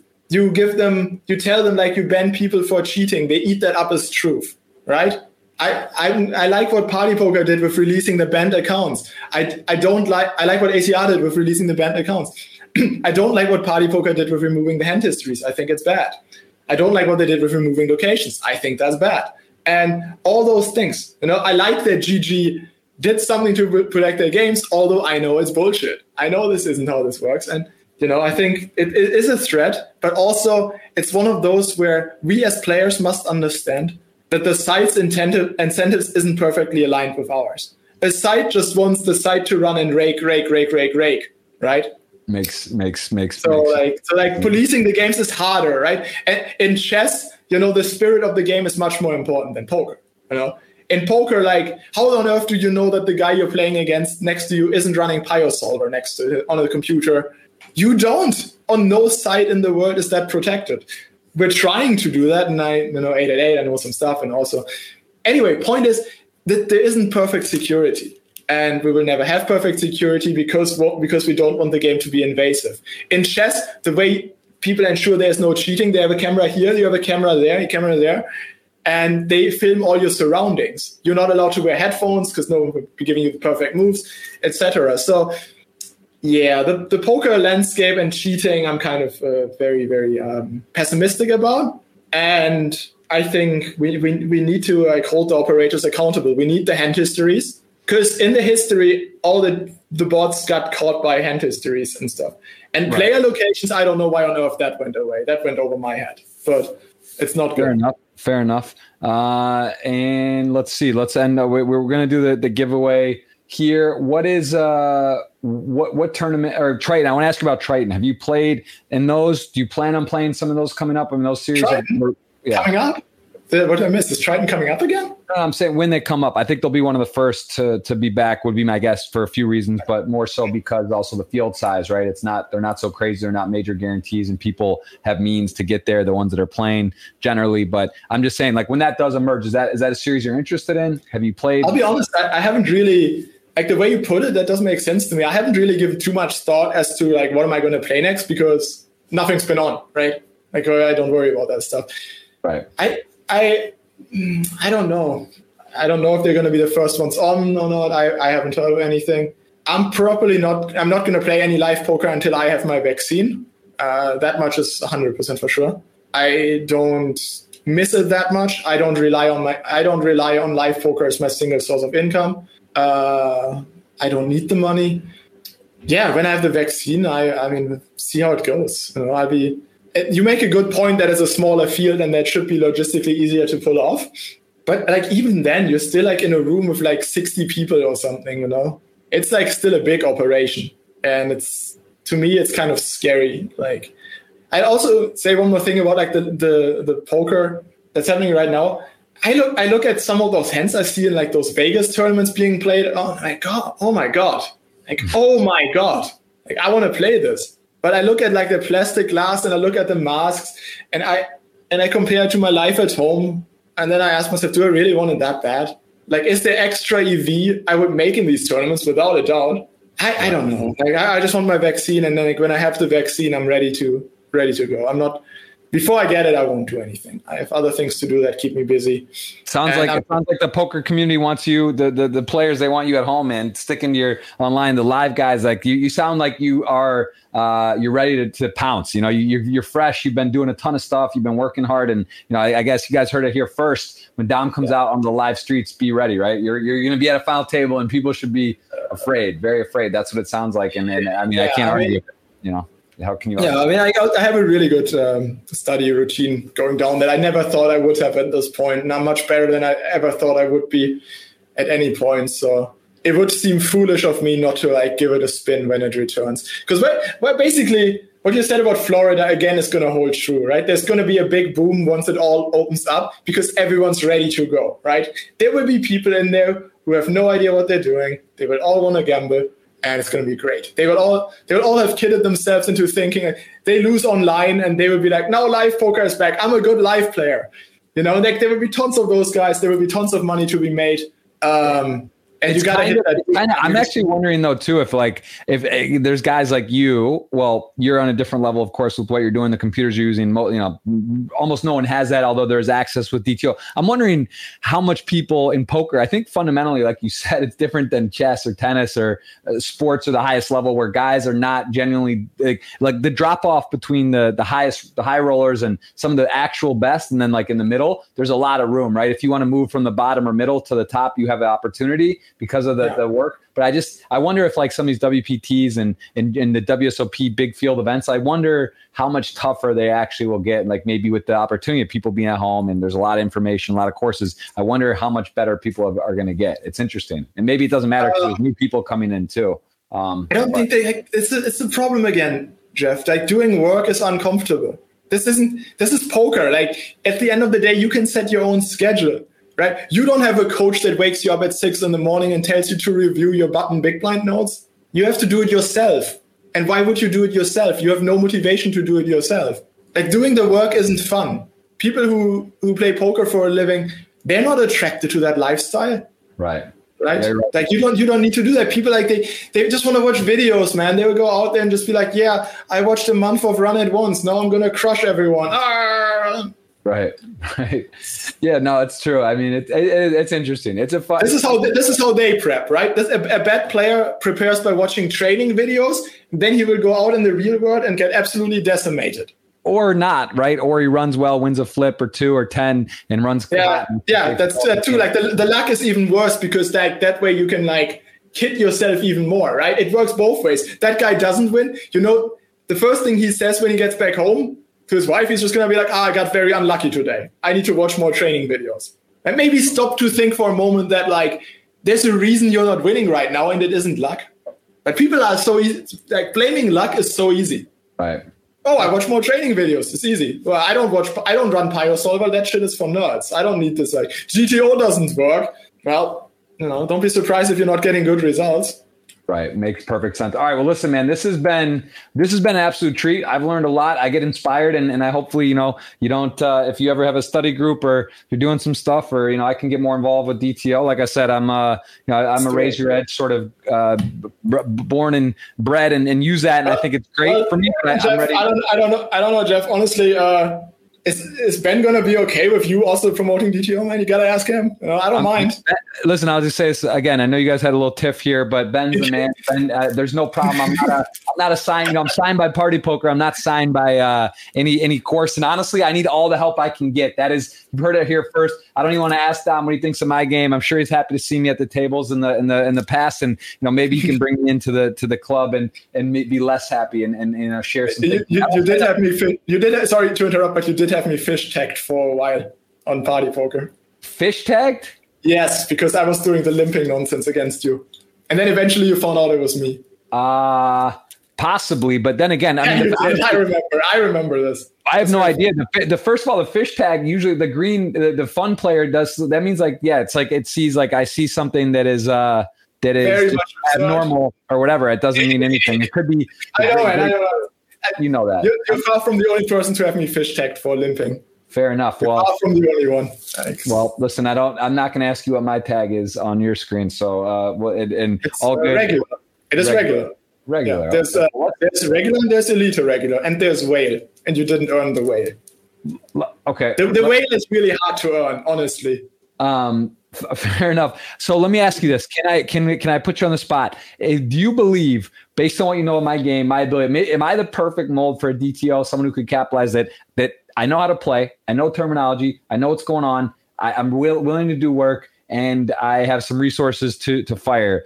Could DTO bring me to a world-class level? Do you believe we could would that be a fun project to help me succeed? If I'm happy to give credit to DTO. And again, I'm not a sponsor. I'm open, man. Hey, by the way, any coaches out there, any programs, you guys want to, throw resources in your top programs, I'm happy to learn. DTO, I'm going to give it a crack. I want to do it. Is that, can we do that? Can we bring me to the top? I don't want to step on Ben's toes again. This is just awkward, but, yes, I genuinely believe DTO is great for, but again, it's like the different products we have, right?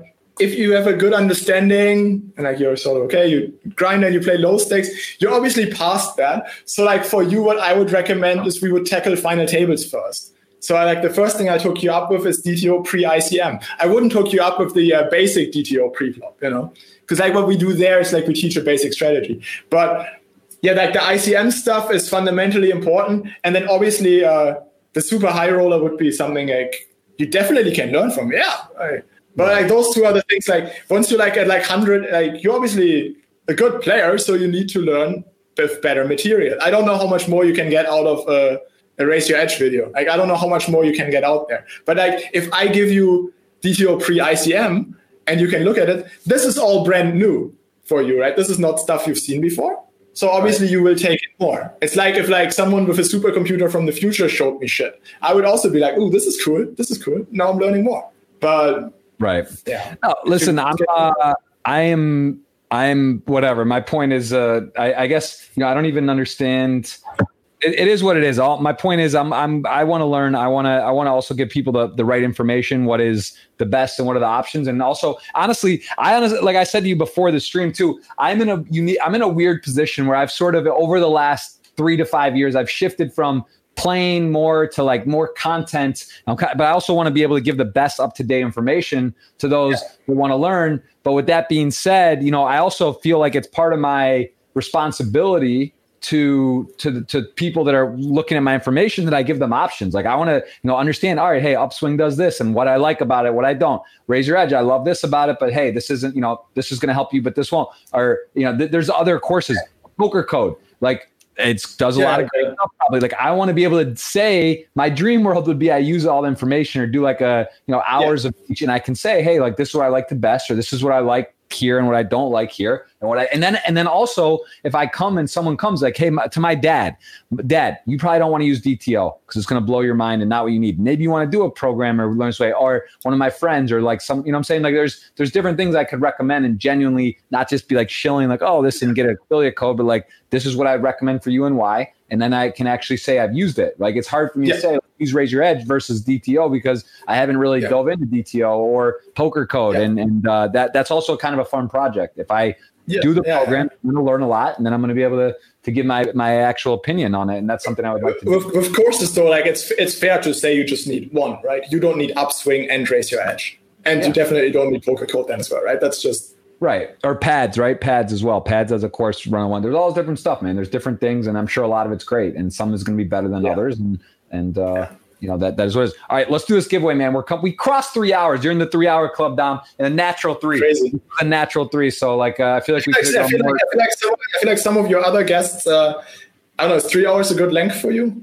It's long. I've done maybe 3 or 4 out of 130 that are that. Most of them are probably 2 hours. But this is definitely a treat. Thank you for the time. I appreciate it. I learned a lot. I hope you guys did. You still have time to get in. I'm about to roll a giveaway right now. You tell me when. I'm going to choose a winner for this $55 ticket. Do you have to choose best question, or how does this work? No, it's random. This is random. Nice. Yeah. I like how we are not rewarding quality. Very good. Yes, just total randomness. Just like poker, just luck. Got to have luck. Tournaments, bam. Same thing. Choose a winner. You tell me when. A stop? What is it? Yeah. All right. Stop. Choose winner. There we go. We're running it. The winner of the $55 ticket is this man right here, Adrian 7, with a lot of numbers, and he's got a lot of opportunity with this ticket. So we're going to give him, he's got the dogs in there. He's going to get the $55 ticket. And Dom, 3 hours in the books. I appreciate it. Please give him a follow. You guys on his, he's got Twitter. They got the DTO Poker Twitter. There's a DTOpoker.com. I'm going to pick Dom's brain, get some information, hopefully get you guys a code. And there is a sale next week. Or if we're shilling our stuff, then please by all means shill our Instagram. We want to build up a bigger following on Instagram, because like Twitter sort of grew pretty well with the way we ran it. But like, please follow our Instagram, because we do post daily hand histories, and there's so much strategy on there that's actually going to blow your mind. Then also please follow our YouTube, because we just need a bigger YouTube channel. Like those are like the areas we're trying to grow. So yeah, if you only use one, use Instagram or YouTube. All right, there's YouTube and Team DTO welcomes. Look at my man Flix in the mix. So I got to get. Oh, look at this. The guy is you got Finton. You got some strong guys in there as well. The thing we do is like we really. I mean, you can see here Bowie Effect, Andrew Wilson. Really, this isn't just marketing. Like we really just provide like Finton and. Flix with like all these solutions, and they're all guys. Like, look, even like Flix is a Raise Your Edge guy. I don't mind saying this, right? But these are all guys that are very willing to learn. You know, Finton's with BBZ, and Bowie Effect happens to be with no one. He's just a solver nerd who likes us. But the thing of all three of those guys is that they understand the learning process. It isn't like, boom, you're a good player. It's a step-by-step process. And they're all humble people who understand that getting good at poker takes work, and you can learn from the solutions. And that's really important for anyone who we choose to work with, because that's our message. You know, we don't provide instant solutions. We're all about like getting better every day. Like our app gets better every day, and we get better as poker players every day. Right. And I just hope to make some money to like feed all of us and some spending money. I love it, man. That's really what we do. I appreciate it. Seriously, man. Thank you. I got a lot of respect for you and respect for your game. And, I hope you and Ben hug it out and play heads up, and we all move on and crush and enjoy and learn and grow. So, I mean, I don't know, man. I think in poker, like a lot of people are always like, so much like, oh, he's a great player and this is a great product. And I really like this guy. Like, why is no one calling anyone out anymore? Like when they, do nonsense kind of thing. Like I think like especially in our industry, we have a lot of things that just need to get called out. And whether it's like sometimes like an operator does something bad, we as players should call it out, right? And when a poker coach does something bad, should be fair game to call them out. Now I don't really care very much for I'm not in poker to make the most friends. Like I'm happy with the friends I have, and I have people who respect me, and I like that. And I believe in like being polite and like helping everyone who wants to be helped. And I don't see this as competition where it's like has to be like you buy this course or you buy DTO. I don't mind. Like what I do with DTO is I put the best information out there. I don't really judge success by the number of customers. A lot of what I do, and this may sound pretty weirdly arrogant, I judge by quality of customers. So like what I mean by this is our customers are pretty much all players who, like our super high roller customers are players who win at the game. Right. Like I sell to people I play against in the super high rollers. I don't disclose their names unless they want to come forward and say I'm a DTO sub, because I respect their privacy. I wouldn't do it. Like I can totally understand why like someone who I play with in 100K wouldn't want their name associated with DTO, but it gives away what they're doing. I understand, fair game. But the thing again, I don't view Raise Your Edge as competition because they cater to the recreational market. And if they choose a strategy that chooses to promote GTO as the enemy, I mean, I'm not really interested in like another friendship. So like I'm interested in providing the best product. I'm interested in generating sales. I'm interested in whenever someone comes into our Discord and asks a strategy question, I'll give them a valid answer. And I'm not interested in giving people like a nonsense answer, right? Like I'm not interested in like claiming that I know better than GTO. I have no interest in that, right? So Yeah, I mean, this has served me well. I mean, as for a friendship with Ben, I don't know. I have nothing against the guy. He did what he did. I understand why he did it. For the same reason, I fired some shots, and it had the effect I wanted it to have. Like, I don't have a personal issue with him. I was just basically thinking, okay, if they are not above that, I am not above firing shots at training sites to grow our business. Like, our business survives of people who laugh at training courses. Like, Super High Roller exists at $100 because it caters to people who destroy online games. Those guys don't buy video courses. DTO Preflop ICM, same thing, caters to the same kind of guys. It caters to people who buy that stuff who will be like, only $700 and I can learn how to play my next final table better. I'll have that back in no time. Right. So to me, it was like, I mean, as much as I enjoyed needling him as payback, I also saw the business upside, which was to get the DTO name out there as what we stand for, right? We don't stand for like made up solutions and like easy shortcuts. No, we stand for hard work and we stand for top quality solutions. If we push out a sim that's broken, I will hear of that in no time because I can't get bad results past our community because they would throw it right back in my face and make fun of me. It happens. No, we laugh it off. You got checks and balances. That's beautiful. And that's those happen to be my customers, right? And that is in a training course. This isn't the case. Like, there's no checks and balances, none. Like, I can push out a video and I talk a bunch of nonsense. Who's going to fact check? Like, half of the training videos don't even have correct preflop ranges. Right. Well, they got, it's probably better than nothing, but yeah, it's tricky if stuff's not up to speed and right. But listen, Dom, you're the man. I appreciate it. I got nothing but love for what you're doing and congrats on all your success. And hopefully next final table we're at, I win a flip and maybe get a bracelet. And at that point I'll have the knowledge and extra tools in my belt to finish it off with the combination. If you study the DTO preflop ICM I'm about to give you, I think winning a flip is not going to be the likely outcome for you. I think you're going to go down a different path, and it might involve being all in with a suited ace for a lot of big blinds. So maybe you win that hand. We'll see about that. That's music to my ears. I love it. It's exciting times, Dom. It's an exciting time to be alive. I continue to stay safe. I hope to see you on a stop soon. Appreciate it. And again, we'll get the link. I'll have some info for DTO again. I'm all about promoting and letting people have options. So I'm not signed or tied to anything, but of course Party Poker I am. But for in terms of coaching and information, it's a free world, free country, free universe. All the best, Dom. Thank you for the time, and I'll check in with you soon, and we'll keep it going. Thanks for that 3 hours. I'll look you up with the stuff post session so you can have a look if you want. I'll let you get back to good stuff. I would love it, man. All right, guys. Thanks. That's Dominic Nietzsche, over 18 million in lifetime earnings, 4 World Series bracelets, LAPT title, WPT title, a lot of accolades. Check him out. Search his Henna Mob. Check out DTO. Thank you for his time. And again, we do have 2 more podcasts this week. We got Miss Jen Shahade, a chess expert, doing a lesson with her and a podcast, so doubleheader, and then a charity event. I got 3 things tomorrow. Yeah, she's a DTO fan. All right. Well, we'll mention it. We'll mention that as well. And Thursday, I got Anna Rudolph, Chess Wizard, 6 p.m. Eastern. That'll be a lot of fun. Talk with her. So kind of chess week. This is Wizard week, I guess. We got Jen. We got Dom and Anna. So thanks again, Dom, and we'll see you soon. And appreciate it, man. Thank you for the time. Awesome. Look forward to catching up. Bye-bye.